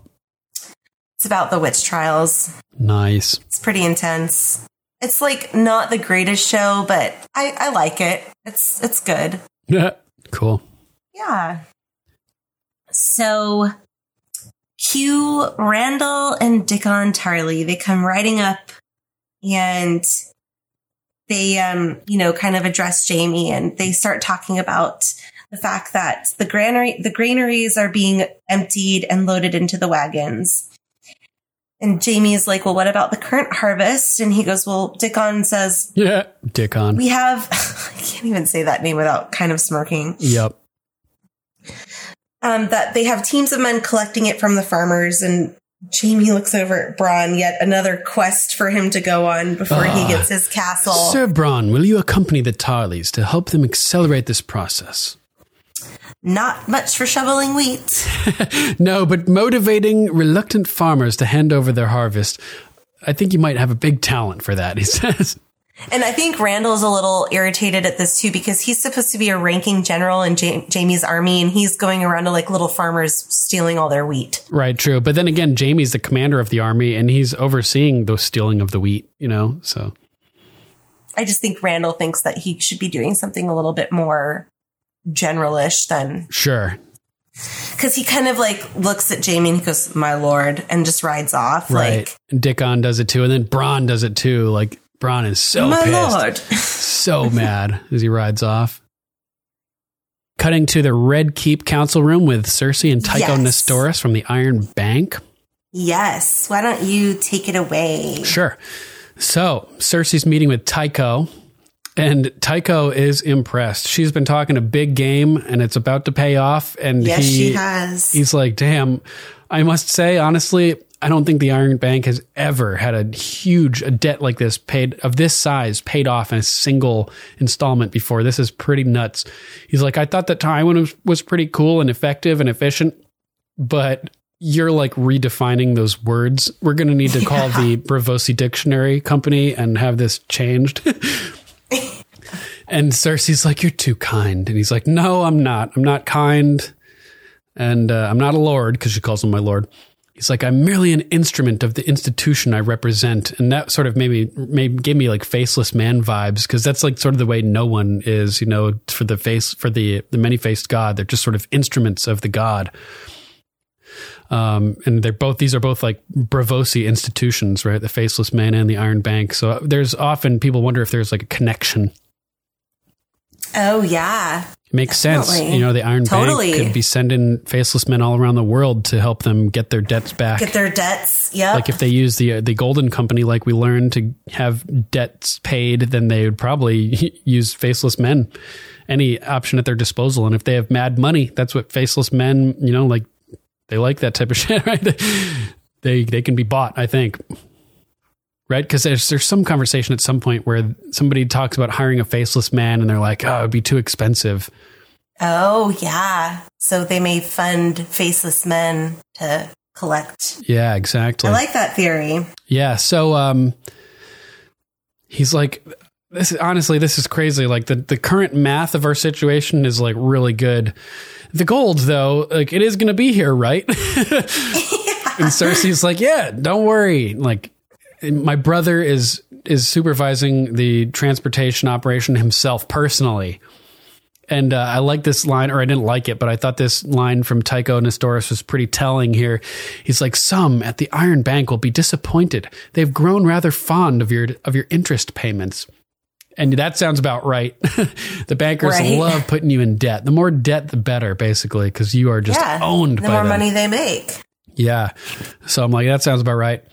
And Cersei's like, well, we must devise a new way to raise their spirits again. Obviously, meaning we're going to need some capital coming up here. Hey, we're going to pay you, and then we're going to take a loan out 10 seconds later. Yeah. She's like, I have only one goal right now, and that's reestablishing control over this whole continent and every person on it. And I thought that was important too. She's such a control freak, and she always has been. Mm-hmm. Like the way she was bossing around her friend in the woods, going to see the Woods Witch and everything, and just the way she talks about wanting to control everybody here, wanting to control every person on the continent. She's just such a control freak, man. It's horrible. Tycho's like, well, I do see quite a great deal of potential in this whole operation, and I imagine you'll need funding. She's like, I will. I need to expand my armies, my navies. Qyburn has made overtures to the Golden Company in Essos, and I think this may be the first time she refers to Qyburn as her hand. She outright says here, my hand, Qyburn. And this is when Tycho's like, the Golden Company, they've helped us before in recovering significant sums from parties who have fallen into deep arrears. He said arrears. I thought that was an interesting word. I don't remember having heard that before. Have you? No, I don't think so. Yeah, so that was kind of cool. And I thought this would make kind of an interesting little like spin-off mini-series, the Golden Company collecting debts for the Iron Bank. That would be cool, right? Yeah. Following them around, like the exploits of the top-tier sell swords of the Golden Company. That'd be sweet. Bitter Steel, see what his ancestors are up to. So Cersei's like, perfect, because I have some things I'd like to get back that belong to me as well. And she can count on the Iron Bank's support as soon as the gold arrives, Tycho says. So I thought this was funny. This line early on in the episode here, rest assured, Your Grace, you can count on the Iron Bank's support. as soon as the gold arrives. It serves to sort of, serves to sort of build tension later on in the episode as we're wondering during the attack, the dragon attack, is the gold going to make it to King's Landing? Like, you know, that whole, the recovery of the gold comes into question later. So we're like, it becomes like something we're wondering about towards the end of the episode. Yeah. We do learn, though, that they do recover all the gold, unfortunately, They do. Yeah. The gold is safely in the Red Key, or in King's Landing before Dany strikes. Yep. Among the first of the carriages in the loot train, apparently. Which is crazy to me because I feel like when they're leaving Highgarden, it was like one of the last. Well, it couldn't have been one of the last because it was already loaded and moving while they were still emptying the granaries and filling. Oh, that's true. That's true. Good point. And they hadn't received anything from the neighboring areas yet for the farms of the local people. That's right. So yeah, that's it for that note. What's your next note? Mira, yeah. Nice. So Baelish, we cut off. This was my number 4 and your number 3, right? Something like that. Okay. So as Baelish leaves, Mira enters and she immediately, I love this so much. She immediately notices his chair. Yeah. She's like, where was that when I was carrying you around? Dragging you through the north. Oh my God. Yeah. She could have used some skis. That's a great idea. I wish I would have thought of that months and months and months ago. Right. That's hilarious. And yeah. I didn't even think about it on that level that she's like, God damn it. I could have used that tech a couple weeks ago. It was literally the first thing she noticed. She's like, God damn, I could have used that. I'm like, I was just thinking about it as like, oh, cool, newfangled tech. Oh, that's pretty sweet. Like I was just thinking like, cool, we're seeing technology developed in the story. You know? Oh, how funny. I took it as like, where was that when I was dragging you over the north? Your interpretation is much more poignant for sure. Because then she goes, it's a very good idea. Right. Like, I wish I would have thought about it myself. Yup. So funny. So Bran asks, you're leaving? And she goes, I really don't want to leave you, but when they come, I need to be with my family. And you're safe as anyone can be now. You don't need me anymore. No. And Bran is such an asshole. Yeah. Nope, I don't. Peace out, homegirl. Thanks for dragging me around the north. Yeah. It's like he's so disconnected from like the basic human understanding of emotion at this point. He's like absorbed so much that he's like had to build like a barrier. There's like, it's so weird. There's like a barrier that's been formed between him and like being able to. And we get a little bit of that here. Actually, in a few lines from now. And she goes, are you serious? That's all you have to say to me? And he goes, well, thank you. She goes, thank you. Thank you for helping me. And this is where she starts getting super emotional. Yeah. Because she's like, my brother died for you. Hodor and Summer died for you. I almost died for you, Bran. Like, what the fuck? Snap out of it, you asshole. Yeah, wake up. Like, you're such an asshole right now. And I was thinking like, man, he totally just got fried by being in there for too long and going too deep in the Weirwood network. And she's like, Bran. And he goes, I'm not really. Not anymore. I remember what it felt like to be Brandon Stark, but I remember so much else now. Damn. That's such a weighted line. Yeah, so intense. And Mira starts crying and it's like she's crying, but there's also moments where like a smile flickers across her face. And I feel like it's like a mixture of sadness that Bran is gone. Like she says he died in that cave. But that he fulfilled his purpose and that she helped him get there. Yeah, there's like little bits of happiness in there that he's fulfilling this destiny that he's meant for, that he's become the Three-Eyed Raven. It's a really intense moment for sure. Got to feel bad for Mira, right? After everything, and she can't like get him to relate to her on an emotional level, to understand her or show the appreciation that she deserves. Yeah, because she knew him as Brandon Stark, like traveling up to the wall, and then the whole journey, past the wall. It's like everyone that she traveled with in her mind has died. For what? Bran did fulfill his purpose of becoming the Three-Eyed Raven, I think she feels terribly alone. But he hasn't like done anything yet with it either. So it's like at this point, like there's been nothing resulting from becoming the Three-Eyed Raven. So she's like, what was it all even for? Maybe it won't even mean anything. That's true. That would be a horrible outcome. But right. Like everybody died and Bran just gets back to Winterfell and like hasn't done anything yet, you know, like, so nothing's paid off yet. Not yet, but he does get Littlefinger killed. Yeah. I liked in the scene too, how Mira's like, she's like, when winter comes, I need to be with my family. You know, when the undead come down, I need to be with my family. And I was like, oh, maybe she will be with her family, but at Winterfell. Maybe, I think she's going to come back to Winterfell. Yeah, because Howland Reed needs to show up to tell the tale of the Tower of Joy, you know, and confirm what Bran and what Samwell will be claiming about Jon, that he was, you know, that he is Aegon Targaryen. Man, so crazy. Yeah, so crazy. Yeah. And so Mira's just like, you died in that cave, and just goes to leave and pauses at the door to look at him and just walks out, and Bran just like robotically turns his head back towards the window. Yeah, Robo Bran. And just is like staring out the window, just blank. So yeah, that's it for Mira. That's the last we see of her thus far. Hopefully we'll get a return like we just mentioned in season 8 with Howland. Yeah, I think that's going to happen. Yeah, I hope so. All right, so that brings us to the big loot train battle. I'm so excited. All right, why don't you start off with it? Oh, man. So my number one is embedded in here somewhere. Oh, okay. Yeah, when we get to it, just, you know, mention that this is your number one. I'll call it out. So they're delivering the gold and the food to King's Landing, and you just see all the carts of the barley and the wheat and the supplies coming from the Reach up to the capital. An endless train. It really is an endless train.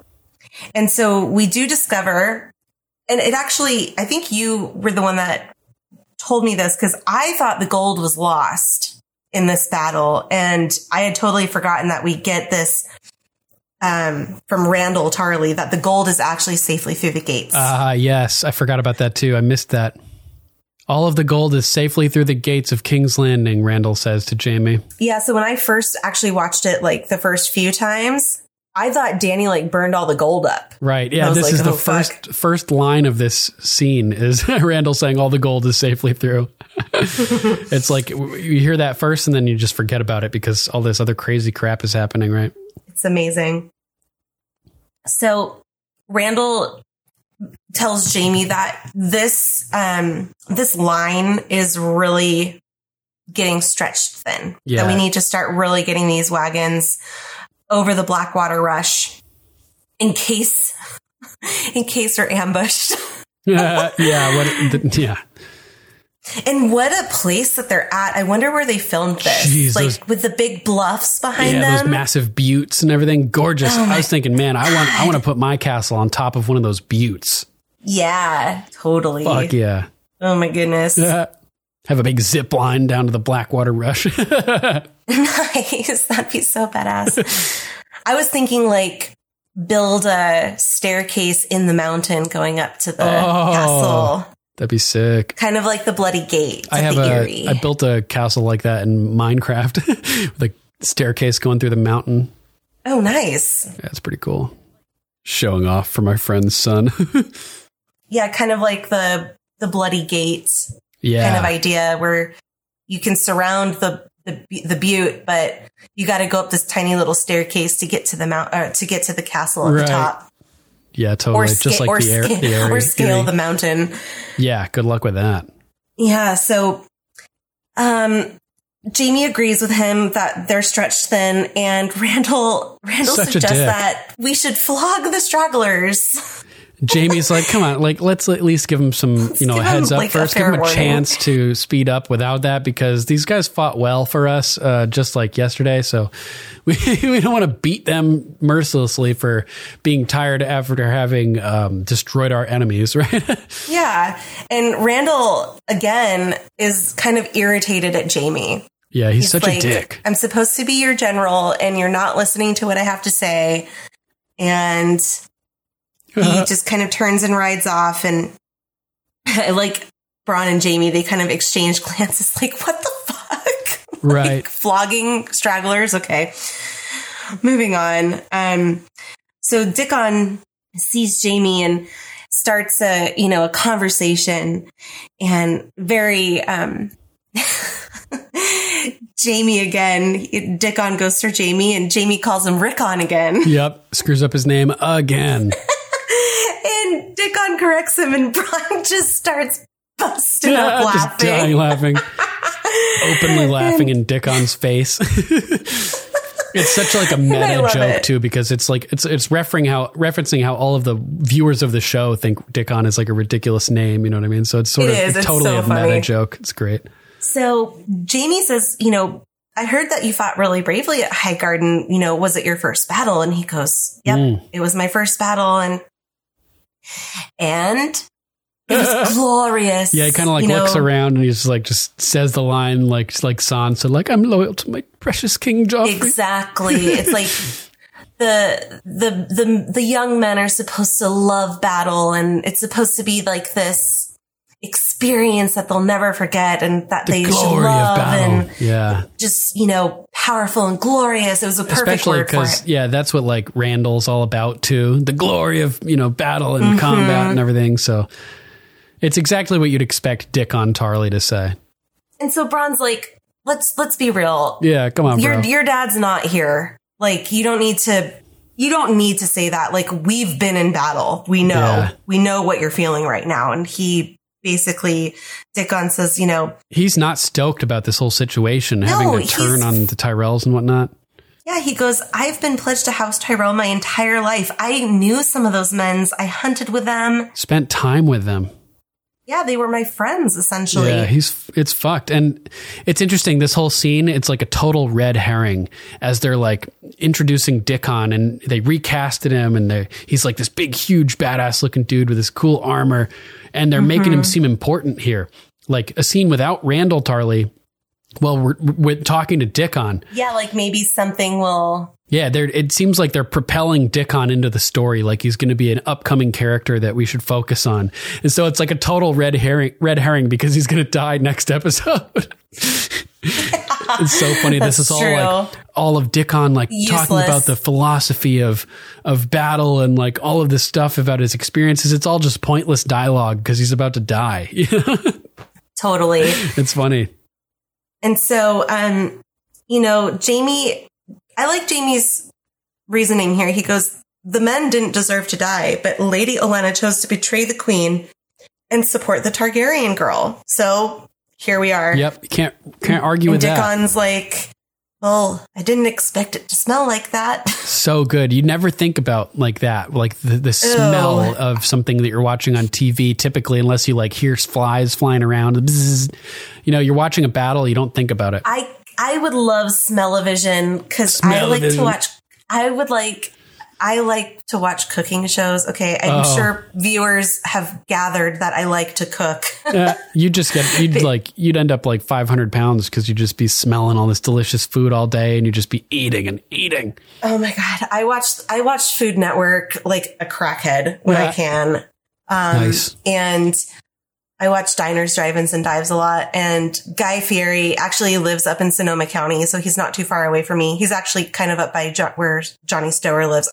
But he lives up in Sonoma County, and he has coined the word smell-o-vision because he's like, I wish you could smell this food. Oh, nice. I'm like, yeah, me too, dude. You're like making a giant cinnamon roll in my face, and I would like to smell it. Yeah, I was thinking about cinnamon rolls too when I was just imagining food that you'd be smelling through a TV. That's funny. Cinnamon rolls. Both went to cinnamon rolls. And I love Bronn here. He's super funny. He's men shit themselves when they die. They didn't teach that you at Fancy Lad School. Oh man, so funny. And he's like, well, I learned that when I was 5. He killed a guy when he was 6 or something. But I thought that I was just thinking like, oh man, if it stinks like that, just imagine how bad the Battle of the Bastards must have stunk with the bodies piled up and everything. Like just the shit, like immediately after everybody dies. Guts everywhere. And then like in the following days when it's sitting there, like spoiling in the sun. Like, oh my God, can you imagine how ruthless it would have smelled outside of Winterfell? Ew, oh my God. Like for days and weeks, like rotting flesh. Yeah, ew, it's so gross. They must have had people go out and clean it up and like, burn the bodies and shit like that. How would you like that job? Yeah, that would suck. Just imagine, they say you can smell King's Landing from miles away, right? Olenna's like smells the shit from miles away. You probably smell battles like this from miles away too. Probably. Yeah. Ew. Gross. Yeah. And we discover that Bronn learned what battles smell like when he was 5 years old. Yeah. He was a badass from birth. And Bronn pauses and strains to hear a faint noise in the distance. Yeah, Bronn hears it first. He hears something off in the distance. Jaime's like, what are you doing? And he goes, shh, listen. Listen. And you hear the thunder of thousands of horse hooves in the distance, really, really far off. Yeah. And then before you see the Dothraki, you hear their screams come over. Yeah. So this is actually kind of the start of my number one. Nice. Is the beginning of the battle. And like you said, we start hearing high-pitched war cries and shrieking, and I instantly knew the Dothraki are coming. Yeah. Oh my God. And they start, Jaime hears it too, and the look on his face is like, fuck, we're fucked. We're so fucked. We're spread super thin. Randall nailed it. Like, if we get ambushed right now, we're fucked. So he starts taking off and he starts yelling, spears and shields, because they know that these are horses coming up. So they kind of form what was really similar to the Battle of the Bastards, like this wall of shields with spears sticking out of it. Right, a phalanx, a Greek phalanx. A phalanx, okay, that's what it's called. Cool. So men start kind of running and arming themselves, and Bronn starts yelling orders to get in line. And they're riding the horses along the line, making sure that everybody knows to get ready. Arm up. This is, they're ready for battle. They think that this is just going to be a battle. They're ready to go. They know what they need to do. They've had their orders. The archers shoot the arrows. The spear people do the spears, and the shield people are kind of the wall, if you will. Yep. And then all of a sudden, the screaming starts getting closer, and on the horizon, we see spreading wide as far as the eye can see, these little tiny dots of like little black dollops and of brown daisy and white, little dollops across. And oh my God, I remember watching this the first time, and I looked over at Dave and I was like, yes, oh my God. And I had like goosebumps all over, all the hair on my body was like standing up. I said, this is going to be so seeing fucking the Dothraki badass in battle, and Jaime can't believe this shit. He's looking over the hill like, what the fuck? What is that? We're almost home, and God damn it. He looks so mad. And so they start riding over the hill, and they're doing their war cries, and, Randall, everyone's barking orders at the footmen, and Dickon looks scared, man. He looks like nervous at this point. What the Pulls fuck? out his sword. This is not how traditional fighting goes. Like, they don't hear these like war cries, so I think they're just like waiting to see kind of like what this is and who it is. Right. And Jaime had talked about Dothraki before. He's like, oh, we don't like, he didn't think that the Dothraki would be a big threat or something. Like, I remember back in season 1, Robert and Ned were talking about it too. Like, Robert thought they were on the other side of the world. Right. That's what Ned was saying. Robert thought it was a threat though. Oh, it was when Robert was talking with Cersei, and he says, only a fool would meet the Dothraki in an open field. Only a fool would meet the Dothraki in an open field. What do you know? Doesn't Cersei call Jaime a beautiful fool a couple times? And maybe, I don't know, I can't remember. Maybe that's the books. So he was right. The Dothraki just mow them all down. Like, they don't even stand a chance. So Bronn looks at Jaime. He's like, you need to get back to King's Landing, like, now. Right, I don't think we're going to survive this. As mad as he is, he does try to save Jaime here. He's like, there get out of here. There is a sea of Dothraki, like a true sea of them coming towards them. They're spread super thin. They're not prepared for this. They're fucked. And he's like, I'm not abandoning my army. I'm not abandoning my army. He's like, dude, you're the commander. You're not an infantryman. These fuckers are about to swamp us. Like, you have to get back. And then all of a sudden, we can hold them off, he says. We can hold them off, and we hear... Nope.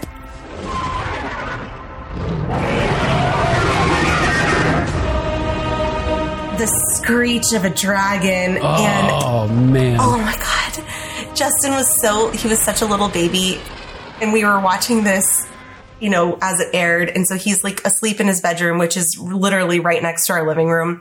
And we had it on like kind of low because Game of Thrones can get really loud. Sure. And I was like, turn it up. Yeah. And the look on Jaime's face. Oh my God, when that dragon swoops down out of the clouds. Out of the clouds comes this ginormous dragon flying over the Dothraki. The Holy wingspan, fuck. I mean, hundreds of horses wide. Just, I don't know, hundreds, but many, many, many horses wide. Comes swooping in. And the look on Jaime's face is like, holy fuck. Wonder and dread and just amazement. What the fuck are my eyes seeing? Yeah. And Dany looks fucking furious too, riding on Drogon's back. Fuck some shit up. She looks so mad, and this is like the most mad we've ever heard her say Dracarys. Dracarys, and we get the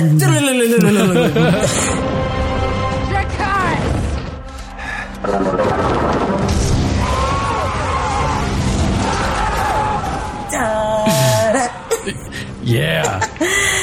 And the Lannister soldiers just go up in flames and they start screaming.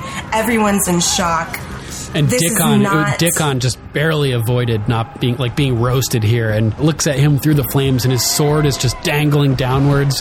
His jaw is dangling downwards too. It kind of reminds me of like an extreme version of like tic-tac-toe because of the way like the fire lines just like go straight. They don't really expand. Oh, right. Like It's like Drogon's napalm. fire, it's like a single line, and so it's like you kind of like have to. She was like making like these long lines, streaks like the Nazca lines. Yeah, you could be like on either side of this fire line and survive, but the people like right down the center, you're just incinerated. Like literally turned to ash almost immediately, blowing away in the wind. Oh yeah, we get that a little later on in the battle when Jaime like looks epic. away. Epic. And Jaime starts. Well, first the men burst into flames, and then the Dothraki screamers ride over the flames, right through the hole made by Drogon. Dude, like, so hardcore. Fuck some shit up. And one guy jumps off the top of his horse over people into a crowd, and then just starts slaughtering people. And and so Jaime's screaming, hold the line. It's like, fuck, run. What are you doing? Like, run for safety. Jesus. You guys are not going to be able to stop this dragon at all. And then the main force of the Dothraki, they crash into the wall of shields, and so the horses intense. are all starting to be impaled. And oh my God. Fuck. Just a clashing of like the horses running down these people and just smashing through the walls of shields, and just people flying everywhere, and horses flying, and horse gets, like you said, impaled and flips backwards over onto the rider and just crushes him, and like, oh man. And the Lannister archers are firing arrows into the Dothraki, and people are falling all over the place. It was very similar to the crash of Battle of the Bastards when both cavalry kind of like hit each other around Jon Snow. Totally. Not as intense because it's a moving army against a standing still army. Right. So it had like a little bit of a different dynamic to it, but it still had that same vibe of just like clashing together. Full force. Just bang, bang. Things just bouncing off each other and colliding all over the place. I was seriously like standing up at this point. I was like, this shit is about to go crazy. This is going to be the most epic scene on the planet. And Dany kind of steers Drogon down the King's Road, and Drogon just destroys the loot train. Just destroys all of the bushels of wheat and the carriages and anything that's... Why is she destroying the supplies and not the army? She needs to get rid of the people. She should be saving the supplies. I had that same question in my notes. Like, why are you doing that? She, in fact, she needs to just make future implications. Yeah, she should just make a display of force and then take the loot and the armies for her own army. You know what I mean? Yeah, and we have like carts exploding. The barrels are flying through the air, and Jaime is just like, he's just kind of shell shocked. Right. He doesn't even know what to do. Like, how do you fight this? We've never seen the Dothraki fight before. We've never seen a fucking dragon before. Like, this is going really bad already, and we're like only 10 seconds into this battle. Right. He sort of snaps into it and starts calling the archers. Archers. And Dany rides up into the sky, rides way up into the sky, and she keeps doing this, like riding upwards and then just coming flying down and dive bombing just over and over. It's terrifying. It's so amazing. I love it so much. That was the end of my number one, by the way. Okay. Just the beginning of that whole scene. Nice. So yeah, Dany rides up into the sky and starts flying down, dive bombing the loot train. And Jaime's telling his archers to knock the arrows and draw them. And then he commands them to loose, and hundreds of arrows fly up into the sky all together, aiming at Drogon. And Dany sees them coming and sort of turns Drogon to swoop away, sort of, and the arrows just bounce right off him, having no effect whatsoever. I've noted that too. It's like, oh, so you're throwing sticks at a dragon? That's gonna... Yeah, you brought a pebble to a machine gun fight? Yes, exactly. And just no use, and just roasts a whole nother group of like, she was coming right at Jaime. He fired that volley of arrows, and Drogon turned a little bit and roasted a different group of soldiers. Jaime almost got roasted there. Oh, totally. And so Jaime turns to Bronn, and he's after seeing the arrows were useless, and he's like, Qyburn Scorpion is over there. And Bronn has had enough of being bossed around by Jaime. Yeah, he's like, go get it then. Like, fuck you. And Jaime pulls out his golden hand again, like, oh, I can't dig, I can't row. Remember that in Dorne? I can't shoot that either. One hand, man. He always has an excuse. Right, and Bronn's like, fuck me. And like, he kind of like rides off to go to the scorpion and handle it. And then Jaime draws his sword and rides off into battle with his horse, spurring him on. White steed. Yeah, and you hear hints of the Rains of Castamere coming into the music. I noted that too. It's like a mix of Dany's dragon music with Rains of Castamere. Get a few lines and that's from the Rains. First time we've had that combination of score. And a Dothraki focuses in on Jaime and starts riding towards him, and he's got two of his Arrax, and he's attacking Jaime, and Jaime gets overpowered with his one sword in his left hand, and the guy's pressing down his Arrax on the sword, like forcing the blade towards Jaime's neck, and then suddenly a sword busts through the guy's chest, and Dickon saves Jaime's ass. Dickon stabbed that guy through the back and saved Jaime. Oh, before we go too far, one thing I'm sorry, I'm backtracking just a little bit back into my number one. There's just so much going on in this battle, and it's hard, like my notes are kind of all over the place, but we get a shot of the Dothraki archers. Oh yeah, they're like standing on their horses. Oh, it's so sick. We get this back in season 1 when Maester Luwin is talking to Bran about shooting an arrow from a horse's back. That the Dothraki teach the young boys at a young age to shoot arrows from a horse's back. So I love that we got that here. Right. This is a little different though. They're standing. Well, they're standing. Right. And it's really fun to stand on a horse's back when they're running. Oh shit, I've never done that. There's a sport called vaulting. Damn. It's like gymnastics on the back of a horse while the horse is running in a circle with someone controlling the horse from the ground.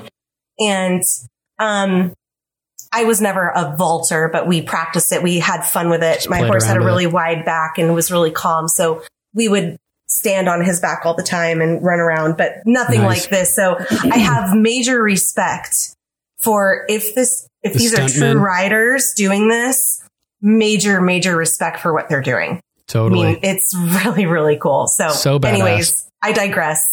So then it cuts to Bronn, who's now making his way over to the Scorpion. And now a Dothraki focuses in on Bronn and starts charging him. And Bronn reaches back behind his back, just like he did when he was facing off with the Hound in the bar before the Battle of Blackwater Bay, reaches for his kukri. And just like Daario Naharis did, where he threw the kukri at the horse to kill Meereen's champion when Dany arrived at Meereen, Bronn employs the same move, maybe they're brothers, and whips his kukri from behind his back to try to take out this guy on the horse. But he deflects the blade, flying at him with his arak. And Bronn's like, fuck, pulls out his sword. And they're charging at each other, about to clash. And the Dothraki guy dangles to the side off of the right side of his horse, super down low, and uses his arak and just slices Bronn's horse's leg off. Oh, I hate that. I hate hearing that horse scream. I know. So bad. And Bronn goes tumbling off the horse, and the horse is dying with no leg. And Bronn's bag of gold falls out and spills. And he's got to make a choice. Like, what is most important to him right now? Do I go for the gold or my life? Yeah.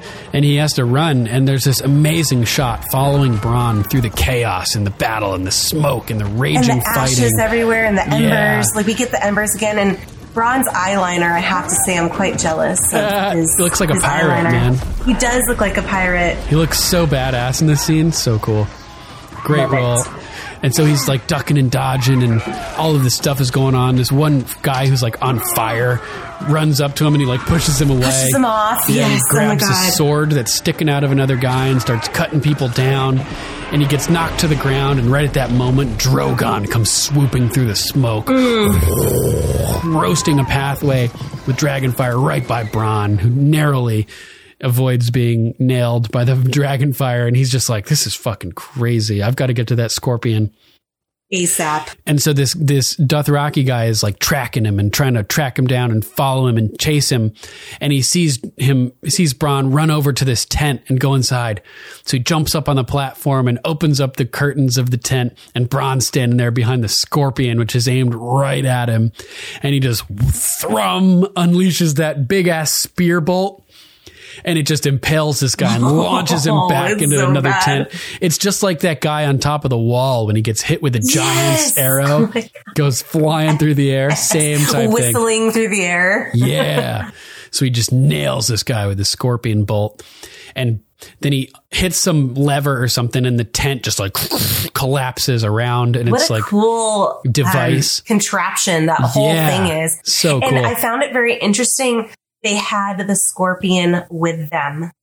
Yeah. It's not in the Red Keep anymore. It's being deployed out for these missions. And I'm sure there's dozens more of these things being made, but this is really nice. Like, it swivels and it gets all these different angles, and like Qyburn did a really good job designing this thing, right? Truly. Definitely. Yeah. So Bronn he's doing his thing here. He's getting it all set up, and he's looking around trying to find find Drogon. Where is you, motherfucker? Where is this bastard? And there are these two big cogs with like these levers sticking out, and he's pulling on them, getting the next arrow loaded up, and the string drawn. It must take a lot of force to launch something that big, that far, that fast, you know? So yeah, he has like those big wheels that he has to turn right, to like. That's what I was talking about. He's like cranking them, and so he's looking up and he's trying to line up a shot, and he's like, where are you? And Drogon's flying all around. And at this point, Tyrion walks up to the edge of the battlefield overlooking a crest with some Dothraki guards, and he sees the madness unfolding, and he sees Drogon just lighting up people and flying around, and just massive flame, like a giant flamethrower just cruising all around. He can see the Lannisters being slaughtered, his people's army, you know, his family's army. And the Dothraki guy is like, your people can't fight in Dothraki. And Tyrion is watching the carnage in shock. And a sad version of Reigns of Castamere is playing as Tyrion is looking devastated, kind of watching the Lannister army being destroyed. And I'm thinking, sees Jaime. Yeah, well, not quite yet, but I'm thinking, man, is he having second thoughts about backing Dany at this moment? Oh, damn. You know, like he's seeing his family's army being destroyed and like witnessing the horror of the dragon fire, essentially. So, like, we're seeing all of this chaos. Jaime, now we're seeing from his perspective down on the battlefield, and all of this just madness around him. People are pulling off their helmets, and it's like RoboCop after that guy gets dunked in acid. They're just like faces are melting all over the place, and they're like trying to crawl to the river to cool off. And they're ripping their helmets off, and their faces are all burned to shit. Yeah, exactly. And Drogon and Dany are flying now over the river, super low, and we're getting that like hydrofoil, like that effect on the surface of the water as the air hits it in his wake. That's one of my favorite scenes. So cool. It's like, oh my God. Yeah, we get that with X-Wings in Star Wars too. We also, we get it kind of from an aerial shot where we see Drogon fly over the camera angle and the water kind of splitting, but then we get another angle facing Drogon. And it's so cool. Oh my God. Amazing. It like creates like straight up wake, like a boat would. Yeah, exactly. You know? And like all these angles of the camera with Dany riding Drogon are all fantastic in this scene. Like the view of Drogon flying, and we see what he's looking at in front of him as he approaches it. And you see the little tendrils on his back, like waving through the air as the air rushes past. It's so cool. And they fly near Jaime, and Jaime's like, take cover, like telling he basically sees at this point. I think he's finally finally realizing in this moment, like watching this destruction, that the battle was lost before it even started. Began. And we just need to survive. Right. He's just like, run, hide. Like stop fighting, just take cover. Like don't even try. It's not going to happen. Right. The only hope we have is Bronn with a scorpion at this point, because we're fucked. And Drogon flies right past him and just roasts all these people right near him. And it cuts to another angle, and the wind blows, and we see them just disintegrating. Isn't it the wind that Drogon is creating that blows the people's ashes? Yeah, probably. He I think it is. I think it's like the swoop of his wing that does it. Oh my God, it's so insane. Blows these people into the wind, essentially. Yeah, the people in the center of his blast are just like instantly incinerated and turned to ash, just frozen in position. And then, the burst of air from his wings, and they just explode into nothing and just disintegrate. It's so crazy. And so it cuts back to Bronn, and he's trying to find a good shot on Drogon still. And he sees him flying down towards the army, and Drogon's just dive bombing again. And he's like, there he is. And he pulls that lever and launches a bolt. And Daenerys is riding, and it just sails right past Drogon's shoulder. What the fuck was that? Yeah. And she's like, oh shit. And he's scrambling to reload, and he's looking super badass as that thing is like, the scorpion's like swinging around, and he's like swinging with it. And he's, like his eyeliner, like you said, he looks like a pirate with his like leather on, and just the smoke in the background. And he just looks so rugged, super badass with his wicked weapon. He always gets to use the cool weapons, like the fire arrow to set the Blackwater ablaze, or here getting to use the scorpion. He gets like the crazy job. Honorary weapons positions. Yeah.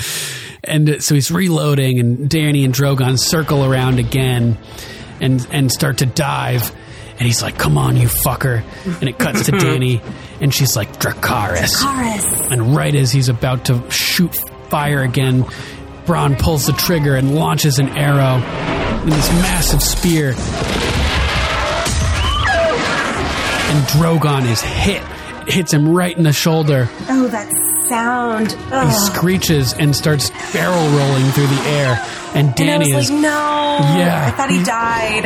When I first watched it, I was like, oh my God. Like, how is Dany going to survive this? Yeah. And she could have died too. And Tyrion is watching from the cliffside. He's like, oh my God. He gasps. And I gasp. And Drogon is barrel rolling. The whole world's heart skipped a beat. Totally. Drogon's barrel rolling through the air, and it cuts to Dany's perspective, and she's just gripping for dear life. And like holding you said, on. like his little scales, they're going even faster now because he's kind of like nose diving, if you will, down to the earth.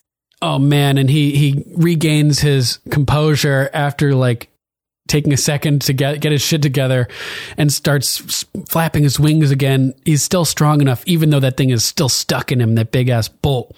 And he's flapping his wings and he comes to a hover right by where that fucking scorpion is. And and now he's Danny's so mad. even He's more like, pissed than before. Yeah. And he sees that thing that just wounded him and he's like, fuck you, and launches fire at it and just fucking roasts the scorpion, and Bronn dives away. And Drogon, he's so lucky to have not been roasted there. Right. Drogon took his anger out on the scorpion instead of the guy operating it, saving Bronn's life. And Drogon lands to the ground hurt. And he's like, and like looks back at the scorpion. Whacks the scorpion with his tail. Finishing he's like, the job. Smashes it like, fuck you. And Danny instinctively dismounts to pull out the spear like she did to help her right, child. just like at Daznak's pit where she had to pull the spear out from him and help him there. And she climbs down. Deep. Yeah, it is. She's having trouble. Yeah, and I'm just thinking, oh my God, like you knew you were entering battle and you didn't have any fucking armor built for yourself or anything. Like she's got nothing on, like a regular old jacket. No helmet, fucking helm. No plate, no mail. Not even leather. We're not even leather. And she's pulling out this thing, just a sitting duck. And Jaime sees her climb down and sees the spear sticking out of Drogon. And he's like a football field away, just watching. And he looks down and sees a spear sticking out of a dead guy on the field next to him. And Tyrion is watching all of this from the bluff. He's like, oh my God, don't do it. Yeah, he knows what Jaime's going to do even before Jaime puts it together, right? He's like, flee, you idiot. And oh my God, it's he doesn't want to see his brother die. Right. I think that if Jaime died here, Tyrion may have fallen out with Daenerys. I think it would be too much. So? I think it may be too much may have been too much if Jaime died here. I don't know. Because he's already seems to be conflicted, you know? She's like, flee, you idiot. And this is like the moment of truth as Jaime accepts his fate and knows what he must attempt to do. He puts it all in the line here in a Hail Mary to try to end the war in one fell swoop. Taking his jousting experience from the tourneys of his day and makeshifting a joust with a spear that he picks up.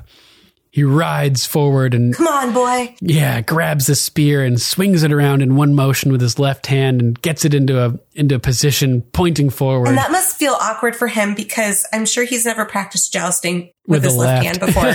Yeah. It reminds me of the story of the Checky lion, the little lion, I believe. Are you familiar with this? No, I'm not. So Jaime, the golden lion here, the white lion, charging towards Drogon in an attempt to win the war, and even if it costs him his own life, it reminded me of the story that we learn in The Sworn Sword, the second tale of Duncan Egg, a story about a guy named Sir Wilbert Osgrey, who is known as the Little Lion. He was a knight of the House Osgrey during the reign of Giles III, Gardener of Highgarden, before the while the Seven Kingdoms were the Seven Kingdoms, you know what I mean? Before the conquest of Aegon. And he was the youngest of 5 brothers who earned the name the Little Lion in honor of the Checky lion sigil of House Osgrey. It's like a lion with checker pattern on it. And he ended up growing up to be a valiant knight. And when the King of the Reach was battling the Storm King in the east, the King of the Rock, Lancel IV Lannister, attempted to cut out a piece of the Reach for himself. Oh, damn. And it fell to the little lion, Wilbert, to stop him with his older brothers off in the east with the king. He was the only person left who had to try to stop this himself. And during the battle, as Lancel IV was trying to take over the Osgrey territory, basically, this area of the Reach, Wilbert, the little lion, came face to face with the King of the Rock. The king had a Valyrian steel sword, Bright Roar, the ancestral sword of House Lannister. and chopped the little lion to bits. But as Wilbert was dying, he drove his dagger deep into the gap in the king's armor and killed him. And the Westerlander army collapsed and the Reach was saved. So this figure, the little lion, put his life on the line and charged the opposing ruler in an attempt to end this conquest of his home area and saved the day. And like the little lion, now the white lion, Jaime Lannister, of a different family, but represented by a lion nonetheless, is trying to pull off a similar Hail Mary type sacrifice of himself to save the day. But right before he's able to do it, he's riding up on Drogon and getting closer and closer, and Tyrion's watching from the hill. You idiot. You fucking idiot. He's so mad. He can't bear to watch Jaime riding to his death here. It's certain doom. There's no way. Oh, there's no way this is going to happen. Yeah, and Dany hears him coming, the galloping of the hooves, and turns. She lets go of the spear and turns to see him. And she kind of steps back into Drogon, too. She kind of moves into his protection. Yeah, she leans back towards Drogon, and Drogon's long-ass neck comes curling around her and comes right in between Dany and Jaime. And it's like all of a sudden, from Jaime's perspective, this giant dragon face just fills his whole view. He's riding right into the mouth of the dragon. Yeah, and he opens up his mouth and you see the flames start to form in his throat.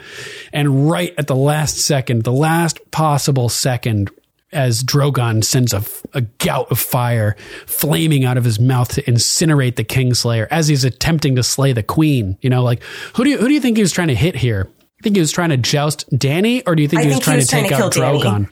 No, I think he was trying to kill Dany. Yeah, because there's no way he could kill Drogon. No, not with that small of a spear. If the scorpion spear that hit him already didn't take him out, right? That little pole isn't going to do shit. So this is at least his chance to take out Dany, the opposing queen. And right as is the last second, Drogon shoots fire and Bronn comes out of fucking nowhere and tackles Jaime off his horse, and both of their horses just get incinerated. They fall backwards. That's how much power comes out of Drogon's mouth. It's not just the fire; it's the force of the fire behind it. It knocks 2,000-pound animals off its feet. Jesus, yeah, and the force with which Bronn hit Jaime sends them both flying outwards into the middle of the fucking Blackwater Rush here, into the river. And Jaime's in full plate armor. Oh man, you don't want to fall in the water. Swimming out of that. Yeah, you do not want to fall into water like this. Holy shit. And he's just sinking it. There's a couple great shots. I thought Jaime died. Yeah. The first time I looked at Dave, I was like, he's dead. And it totally mirrors the way that Tyrion fell into the water and got dragged under by the stone man. Oh, damn. I didn't even think about that. That's awesome. Except in that episode, it doesn't end with Tyrion almost drowning. Remember, it ends with a scene after that, like with Tyrion waking up on the shore with Jorah. Whereas here, it leaves us hanging just like it does in the book with Tyrion when, like I mentioned before, the chapter ends with Tyrion seemingly drowning. Oh, yeah, that's right. And you guys didn't know, the book readers didn't know if he survived. So they splash into the water and we get a cool underwater shot of him and Bronn both splashing in. Yeah, and sinking downwards. And then it cuts to another shot looking downwards at Jaime as he's sinking deeper and deeper alone into the murky, gloomy, dark, deep depths. And he's not even moving, interestingly. He's in shock or something. His limbs are just dangling as he goes deeper. I think he feels heavy. I think he knows that even if he tries to struggle, he's in full plate armor in water. Metal doesn't float. Yeah. Oh, it sucks. Surrenders. He's surrendering. So yeah, super intense scene. One of our listeners points out how it parallels and looks just like Bran falling from the window too. Good catch. Oh. And that's it. That's the end of the episode. We're left there to wonder. It's amazing though, how deep that river gets from right at the shore where he was to 2 feet in. It's so deep. Super deep. That was a continuity problem that people had with this episode, was just how ridiculously deep it got so insanely fast. Some rivers can be that way though. I mean, I've stepped into rivers up in the Pacific Northwest.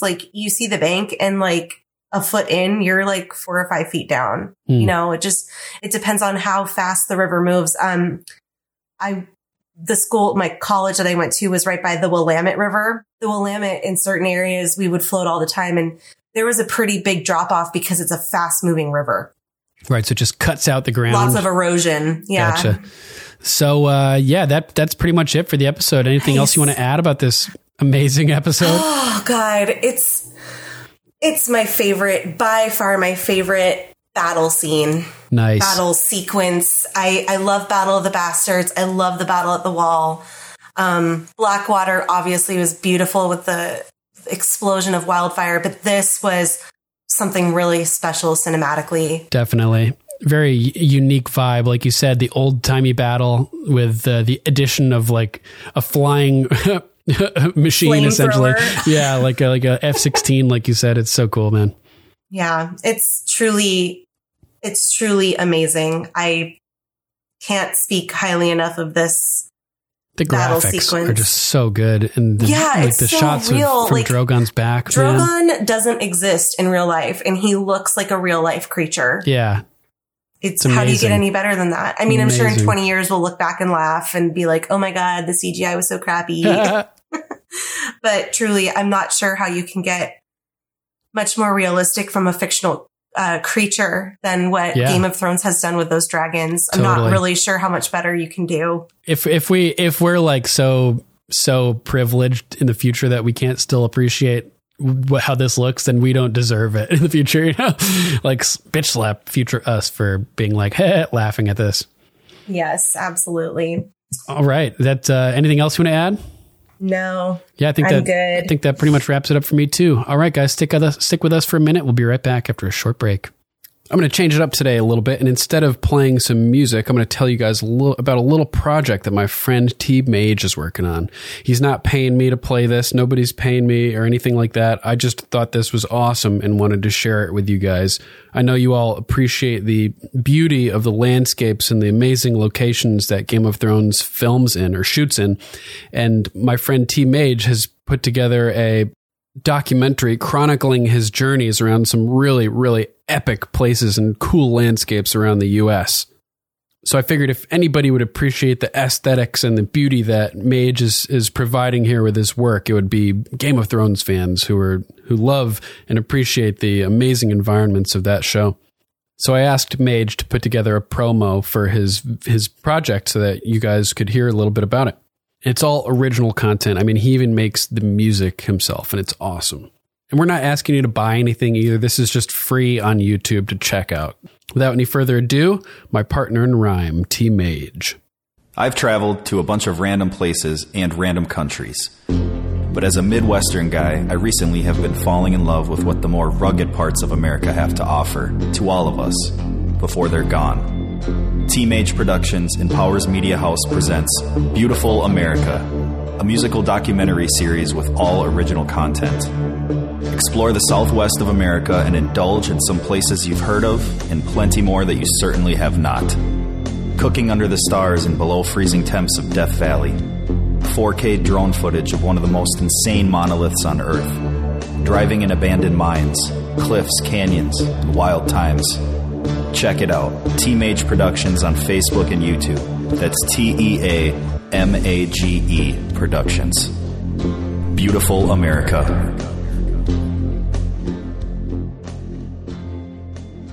And we're back with Game of Thrones and Raven's Calls. We're going to skip news and history this week because the episodes are just getting so epic, and we're just trying to stay on track with the rewatch, finishing up before the premiere of season 8 and everything. So we're really just trying to cover the episodes in detail, and we'd rather cover the episode in detail than skimp on the epicness of the show. Yeah, totally. So let's move on to Raven's Calls. Hear that? What was that?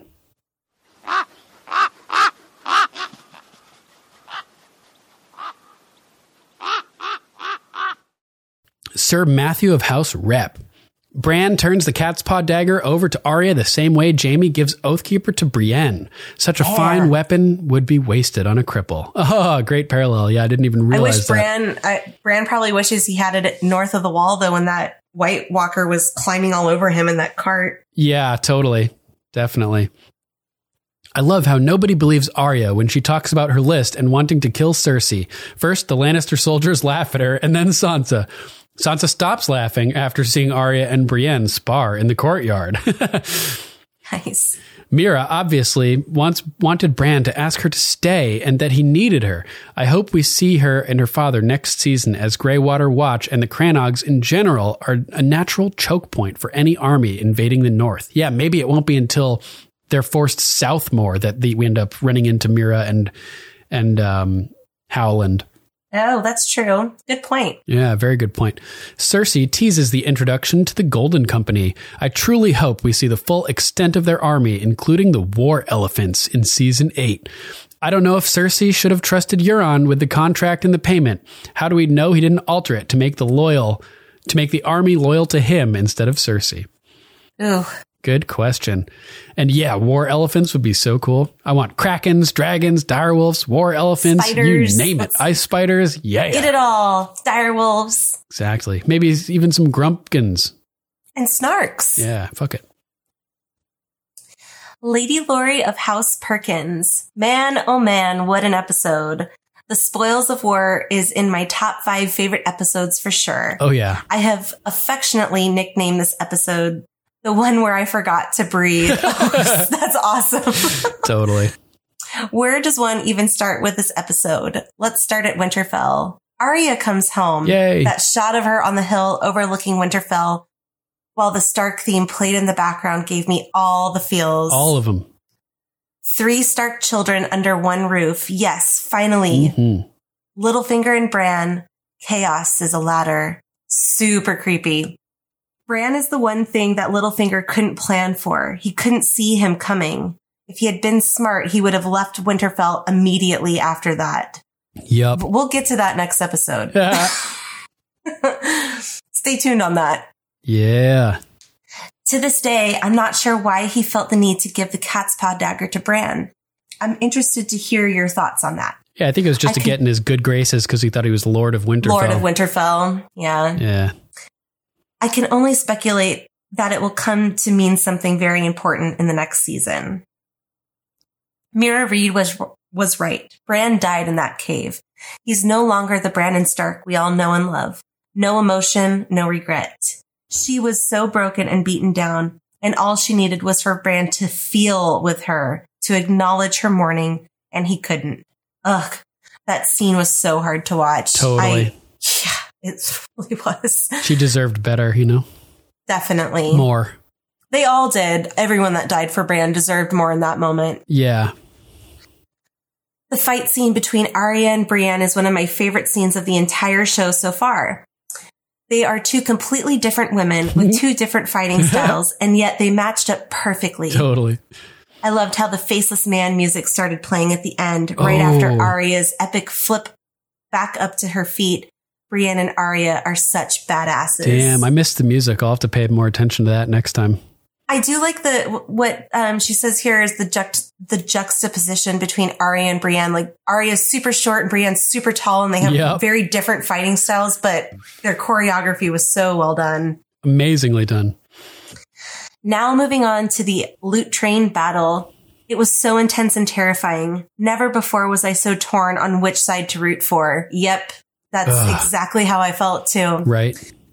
Tyrion and Dany against Bronn and Jaime. How can anyone choose a side with that group? I absolutely love the battle. I think that some people may think that it was kind of a cop-out that no major characters died in this episode. Oh, you think? I bet, right? That could be seen that way. Maybe like Bronn or someone, but he might have, we'll see. He might have an important role to play. Drogon lived, Tyrion lived, Dany lived, Jaime lived, Bronn lived. Yeah, everybody lived. Good.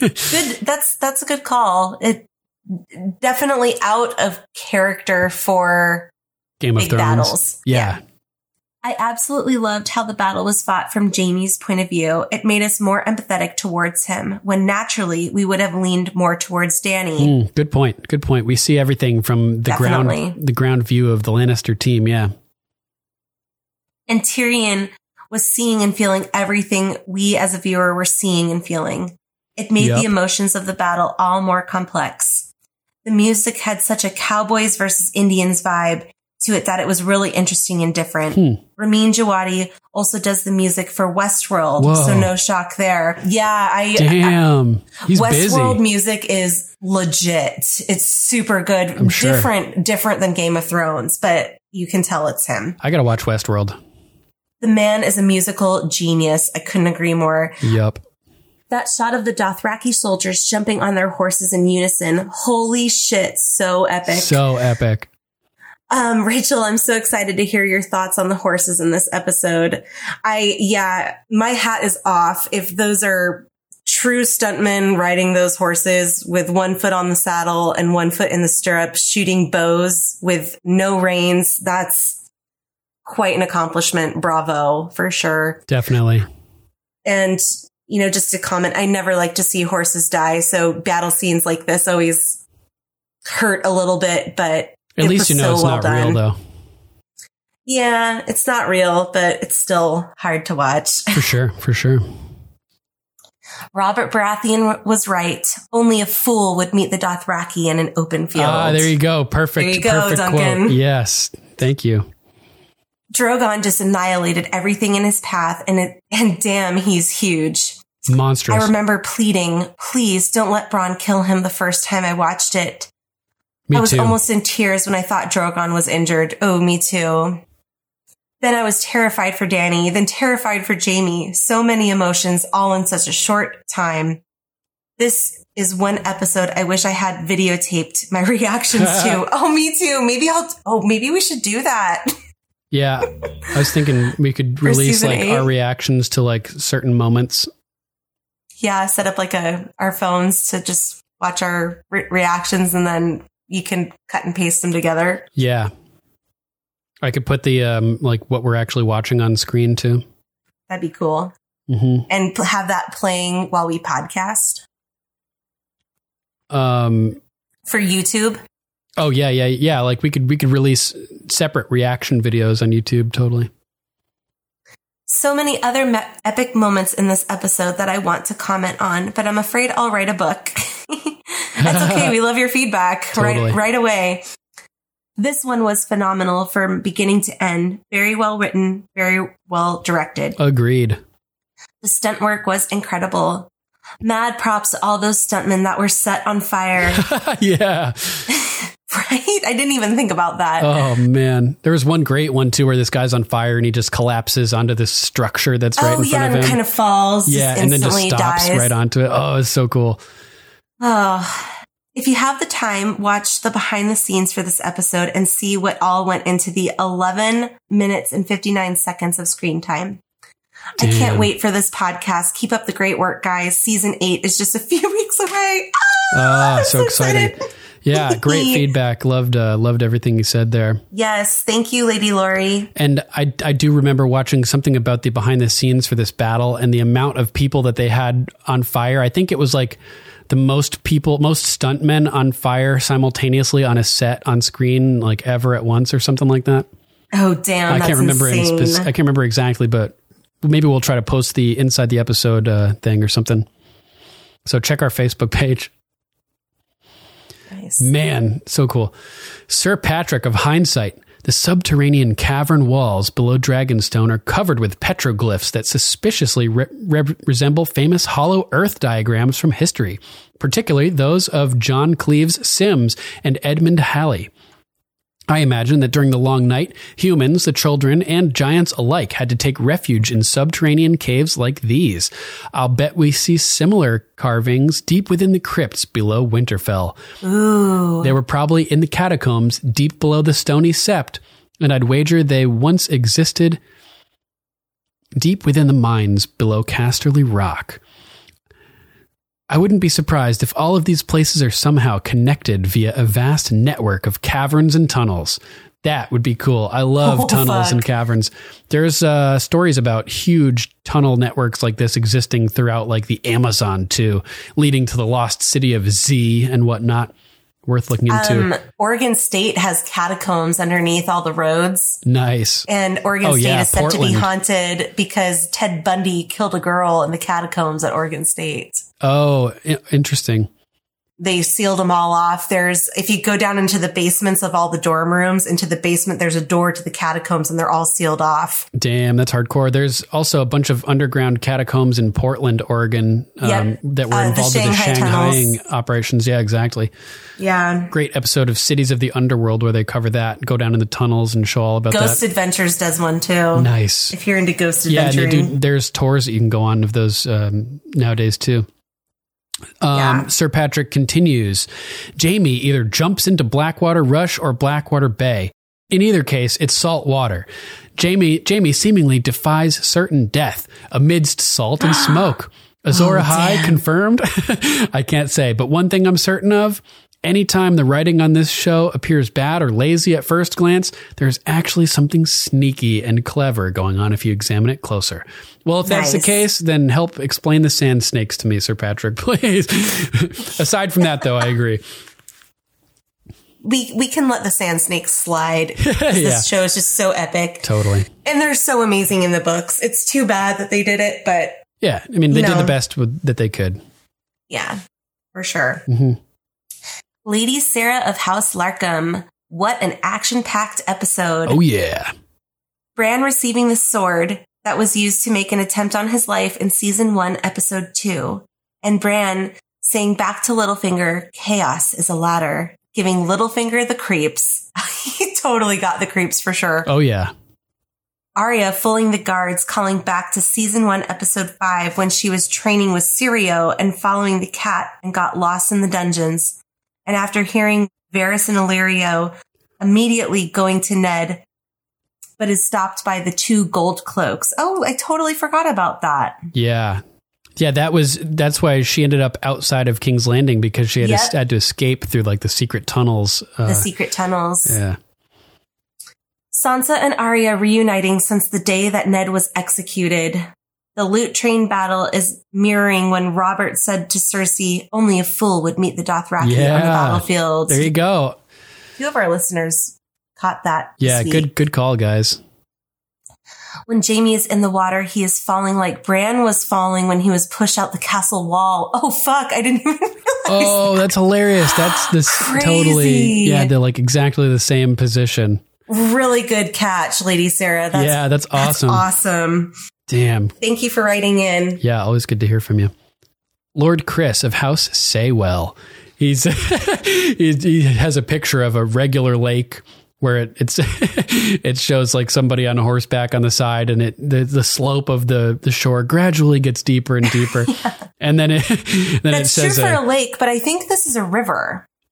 Oh yeah, it's the Blackwater Rush is a river. Yep, and then this picture below says Game of Thrones Lake, and it's just like a cliff, like a 90-degree angle. Yeah, it goes from like a couple inches of water to like 40 feet of water. Oh man! And he says the Mariana Trench Lake. All right, the Mariana Trench. Yeah, lots of laughing emojis. Totally. It's true that the Blackwater, where he falls in, got deep so fast. It's like ridiculous. He falls into like a vast expanse of water in every direction. And there's no hint that the shore was like 2 feet away from him. Ridiculous. Totally. Hilarious, though. Next, we have an email from Lord Jeremiah of House Carpenter. Greetings from Lord Jeremiah of House Carpenter, The Level. Oh, I love that title. That's great. First of all, I love the podcast. You have such a great dynamic, and I appreciate how much time you give to each episode. Thanks. It's so gratifying that you're not trying to cram everything into an hour or two and just let it be what it is. I found the podcast well after the rewatch started, and it has taken me some time to catch up since I wanted to listen to every episode. My job lets me listen to audio media freely, so I've consumed sometimes 3 or more in a day. Wow, that's hardcore. Thanks, man. I also stopped to re-listen to the books when I got through some of the Still Smug episodes, which took a couple of weeks. I'd hoped to get this in before episode 100, but here it is. My theories about Arya and the Faceless Men. In Season 2, Episode 10, Valar Morghulis, when Jack and Hagar offers Arya the coin of the Faceless Men, he tells her, a girl has many names on her lips. Joffrey, Cersei, Tywin Lannister, Ilyn Payne, the Hound, names to offer up to the Red God. She could offer them all, one by one. This gave me the main idea for my theory. Why would he tell her that he would train her to get her revenge if she is supposed to let that go, become no one, in order to join them? What is his purpose, and why do the Faceless Men accept her without having to become no one? In the House of Black and White, Jaqen tells Arya the story of how the Faceless Men came to be. They began in the mines of Valyria when a man began answering the prayers of slaves by killing their overseers. Eventually, he had to train others and a revolution occurred. Arya has prayed for the deaths on her list literally every night for several months. They have heard, perhaps by some magic at this point in time, or because Jaqen just happened to overhear her on the road. Although, I don't think he was there by accident. How did a faceless man of his caliber get captured? He seems to be in charge of training novices, or is possibly the head of the order. Also, he asked her to set him free, and then said she owed the many-faced god for doing it. Seems like a ploy to stick around and help her escape. So why not kill the people on her list for her? Why let the waif try to kill her? And why doesn't she have to be no one? There are probably a few reasons to train her to kill her own targets. One is that she already demonstrated her skill and ability. Another is that she is flat broke. Despite being born of a great noble house, they are in ruin at this point, and she is on the run for her life. There may also be some magic or power in the intensity of her prayer. I would imagine few develop that strong of a drive to get their revenge. I think they let the waif go after her as part of the whole death must pay for life deal. Perhaps one novice must kill another in order to become a faceless man. Maybe he knew Arya would win, and he thought the waif was unable to advance in her training. She had been showing clear signs that she has some sort of vendetta or malice towards Arya. Jaqen could possibly see that as tending towards sadism, and my sense is the Order doesn't want psychopaths. Her chasing Arya through the street and brutally killing Lady Crane helps show her unworthiness. Good call. My guess to the last is that it's just kind of an expression. Not really that they are, quote, no one all the time, merely that they are ready to inhabit the mind and body of the face they wear by mastering some technique or mental trick or even magic. Jaqen isn't stupid. And the Faceless Men are likely very well informed. He probably knew Arya would try to kill Meryn Trant. I think he punished her for being too obvious. The Faceless Men are supposed to kill unseen. He sent her to kill Lady Crane, knowing that her training was done, that seeing the play would spur Arya into carrying out her revenge. I also think that letting her get her revenge may be the final act she must do to become a Faceless Man in truth. Arya doesn't have much to look forward to after she has finished her list. She likely won't inherit Winterfell, and she isn't interested in marriage. Arya may very well choose to return to the House of Black and White when it's all over, having nothing else driving her life. As to how Arya heals so fast, I think it's due to how time translates onto film. It's hard to portray how much time is actually passing without being super obvious or clunky. D&D have said that events on film are not always in order, and what seems like the next day could be a couple of weeks. For instance, the time trip to from Winterfell to King's Landing with King Robert supposedly takes the better part of a year. It's possible that Arya has been tended by Lady Crane for longer than it seems to us. That's it. I hope you like it. Keep up the great work. P.S. Duncan, where can we find your music? Do you have it available for download or purchase? I can send you any of my music that you'd like. I guess I'll email you back and we can figure it out, and I'll just send you what I have. If anybody else wants any of my music, just feel free to email us at ravens@gameofmicrophones.com, and I'm happy to send it over. Thanks for your email. Great to hear from you. Lord Jeremiah of House Carpenter, The Level. Thanks for writing in, guys. Yeah, thank you.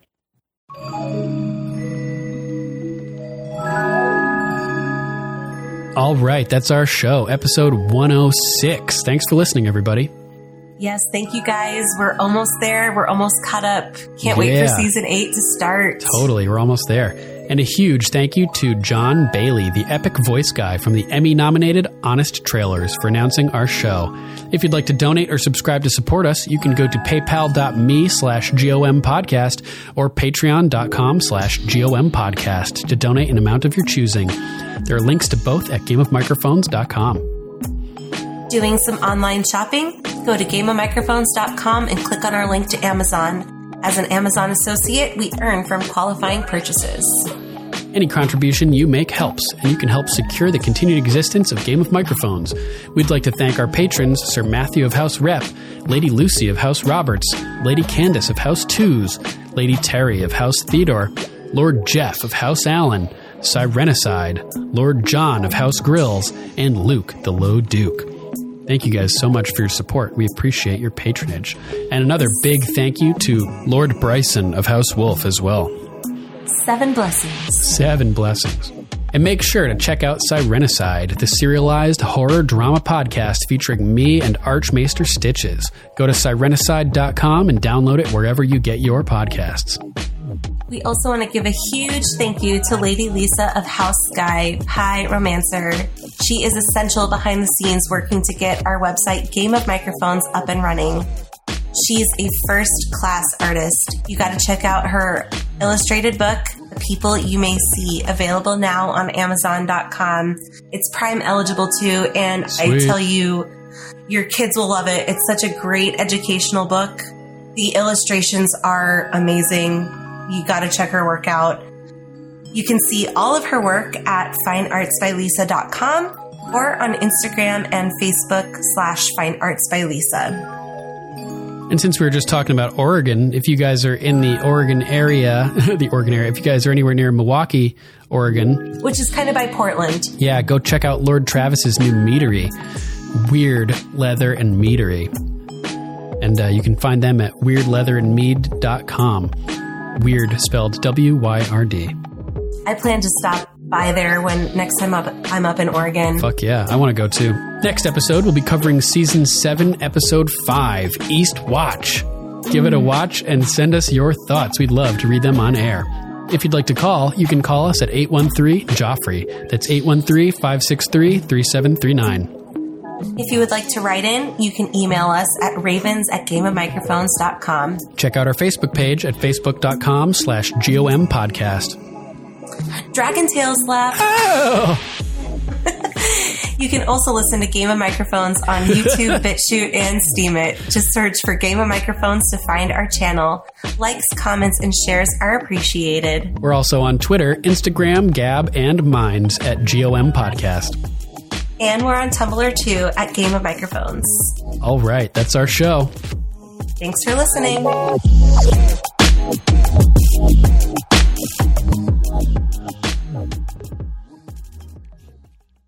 Come on, you fucker. Dracarys.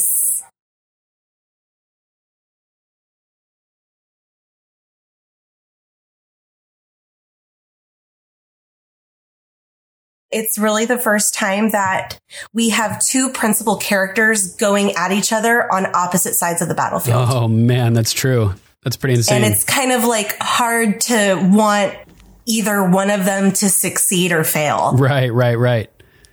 Like, because I've come to love Jaime, you know? Right, yeah, and Bronn's with him, and you don't want Drogon to kill Bronn, but you also don't want Bronn to kill Drogon, and it's like, oh, man. And you don't want Jaime to kill Dany, and you don't want Drogon to kill Jaime, and it's like... Yeah. Littlefinger's trying to schmooze with Bran, but he just has no idea what he's getting himself into. He would have been better off to just keep himself far away. Yeah, out of Bran's mind, because his proximity and his interest almost certainly resulted in Bran reviewing his timeline, basically, you could say. So I think Baelish is going through that exact line of thinking where he's like, maybe how does he know that? When then he's like, wait, no, he can't know that. But then he's like, wait, the way he was looking at me and the way he said that, he knows. Like, how does he know? And he's like on the verge of freaking out when the door opens and Mira walks in. To have Baelish look like that and be completely shut down was just like... Right, kind of like the way Varys gets shut down by the Red Priestesses. They can see through the flames and know all this info. And here, Bran can see through the werewood and knows all this info. And that's a good parallel. Thanks. Yeah, we're with kind of the ice and fire, because Bran was up in the north and the Red Priests are fiery. The Fire Network and the Ice Network. Like you were saying, Fire Wi-Fi. Fire Wi-Fi. I live here. Fuck off. I'm not saying that Twilight has anything to do with Game of Thrones, but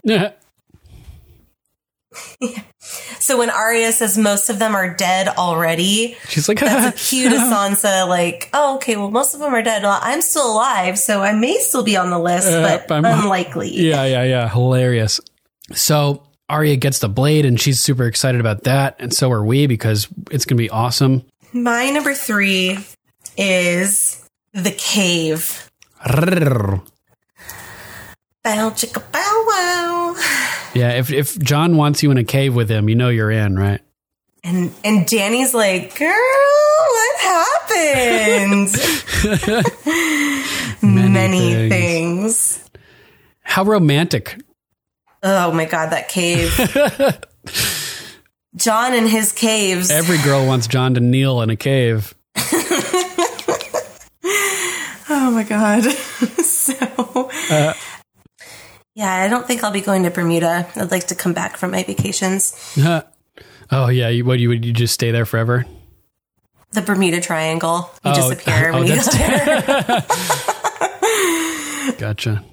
Like, how could you not want to just do it? You know, it's just like, fuck. Like, I have, like what we said earlier, I have like 3 F-15s that I can, at my disposal. Like, I could just fly in today and just, this could be over. Like, enough with strategy and playing this game. Like, I can wipe the game board off the table. Yeah, exactly. There would be no game anymore.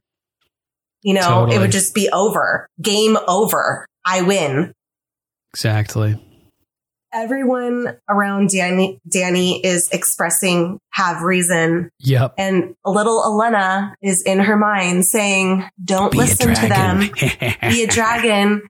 Fire and blood, my dear. And so I love that they pause in this. It's like a great photo, like a photographic image of them, you know, both with their swords at each other's, so faces. Cool. And they're both smiling. And they both smile. Yeah. How many men do we have in the north to fight him? 10,000? Less?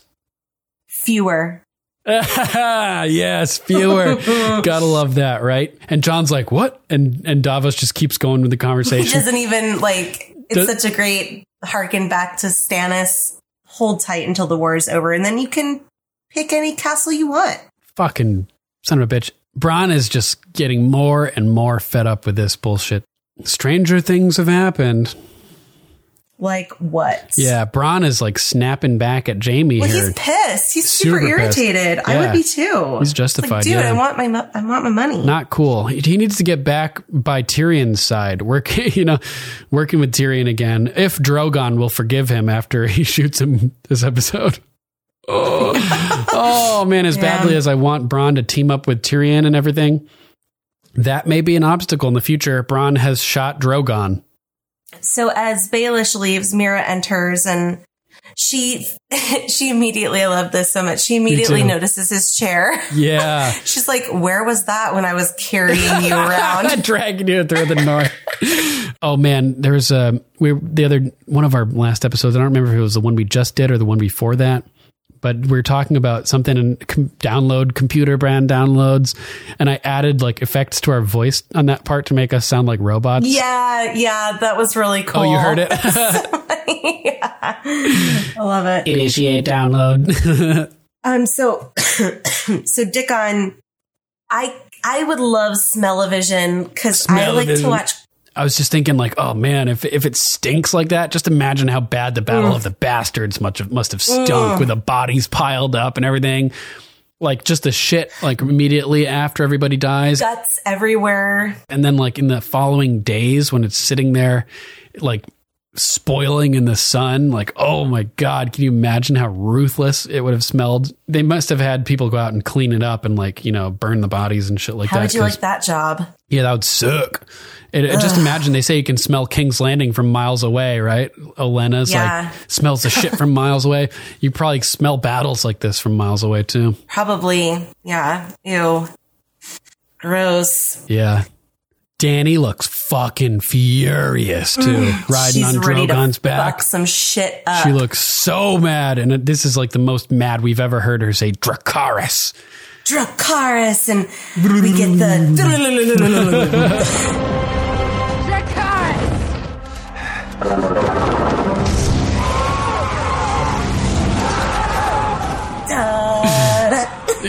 Yeah. And the Lannister soldiers just go up in flames and they start screaming. Everyone's in shock. And Dickon just barely avoided not being roasted here, and looks at him through the flames, and his sword is just dangling downwards. His jaw is dangling downwards too. It kind of reminds me of like an extreme version of like tic-tac-toe because of the way like the fire lines just like go straight. They don't really expand. Oh, right. Like It's like napalm. Fire, it's like a single line, and so it's like you kind of like have to. She was like making like these long lines, streaks like the Nazca lines. Yeah, you could be like on either side of this fire line and survive, but the people like right down the center, you're just incinerated. Like literally turn to ash almost immediately, blowing away in the wind. Oh yeah, we get that a little later on in the battle, and Jamie like looks away. Epic. And just like clashing together. Full force. Just bang, bang. Things just bouncing off each other and colliding all over the place. I was seriously like standing up at this point. I was like, this shit is about to go crazy. This is going to be the most epic scene on the planet. Archers. And Dany rides up into the sky, rides way up into the sky, and she keeps doing this, like riding upwards and then just coming flying down and dive bombing just over and over. It's terrifying. It's so amazing. Oh, so you're throwing sticks at a dragon? That's gonna really you brought a pebble to a machine gun fight? Yes, exactly. And he just unleashes that big ass spear bolt. And it just impales this guy and launches him back into another tent. It's just like that guy on top of the wall when he gets hit with a giant's arrow, goes flying through the air. Same type whistling through the air. Yeah. And he whacks the scorpion with his tail. Finishing He's like, the job. Smashes it like, fuck you. And I'm just thinking, oh my God, like, you knew you were entering battle and you didn't have any fucking armor built for yourself or anything. Like, she's got nothing on. Like a regular old jacket. No helmet, fucking helm. No plate. No mail. Not even leather. Not even leather. And she's pulling out this thing, just a sitting duck. Wilbert, the little lion, came face to face with the king of the rock. The king had a Valyrian steel sword, Bright Roar, the ancestral sword of House Lannister, and chopped the little lion to bits. But as Wilbert was dying, he drove his dagger deep into the gap in the king's armor and killed him. And the Westerlander army collapsed and the Reach was saved. So this figure, the little lion, put his life on the line and charged the opposing ruler in an attempt to end this conquest of his home area and saved the day. And like the little lion, now the white lion, Jaime Lannister, of a different family, but represented by a lion nonetheless, is trying to pull off a similar Hail Mary type sacrifice of himself to save the day. I want krakens, dragons, direwolves, war elephants, spiders, you name it. Ice spiders, yeah. Get it all. Direwolves. Exactly. Maybe even some grumpkins. And snarks. Yeah, fuck it. Ridiculous. Totally. Hilarious, though.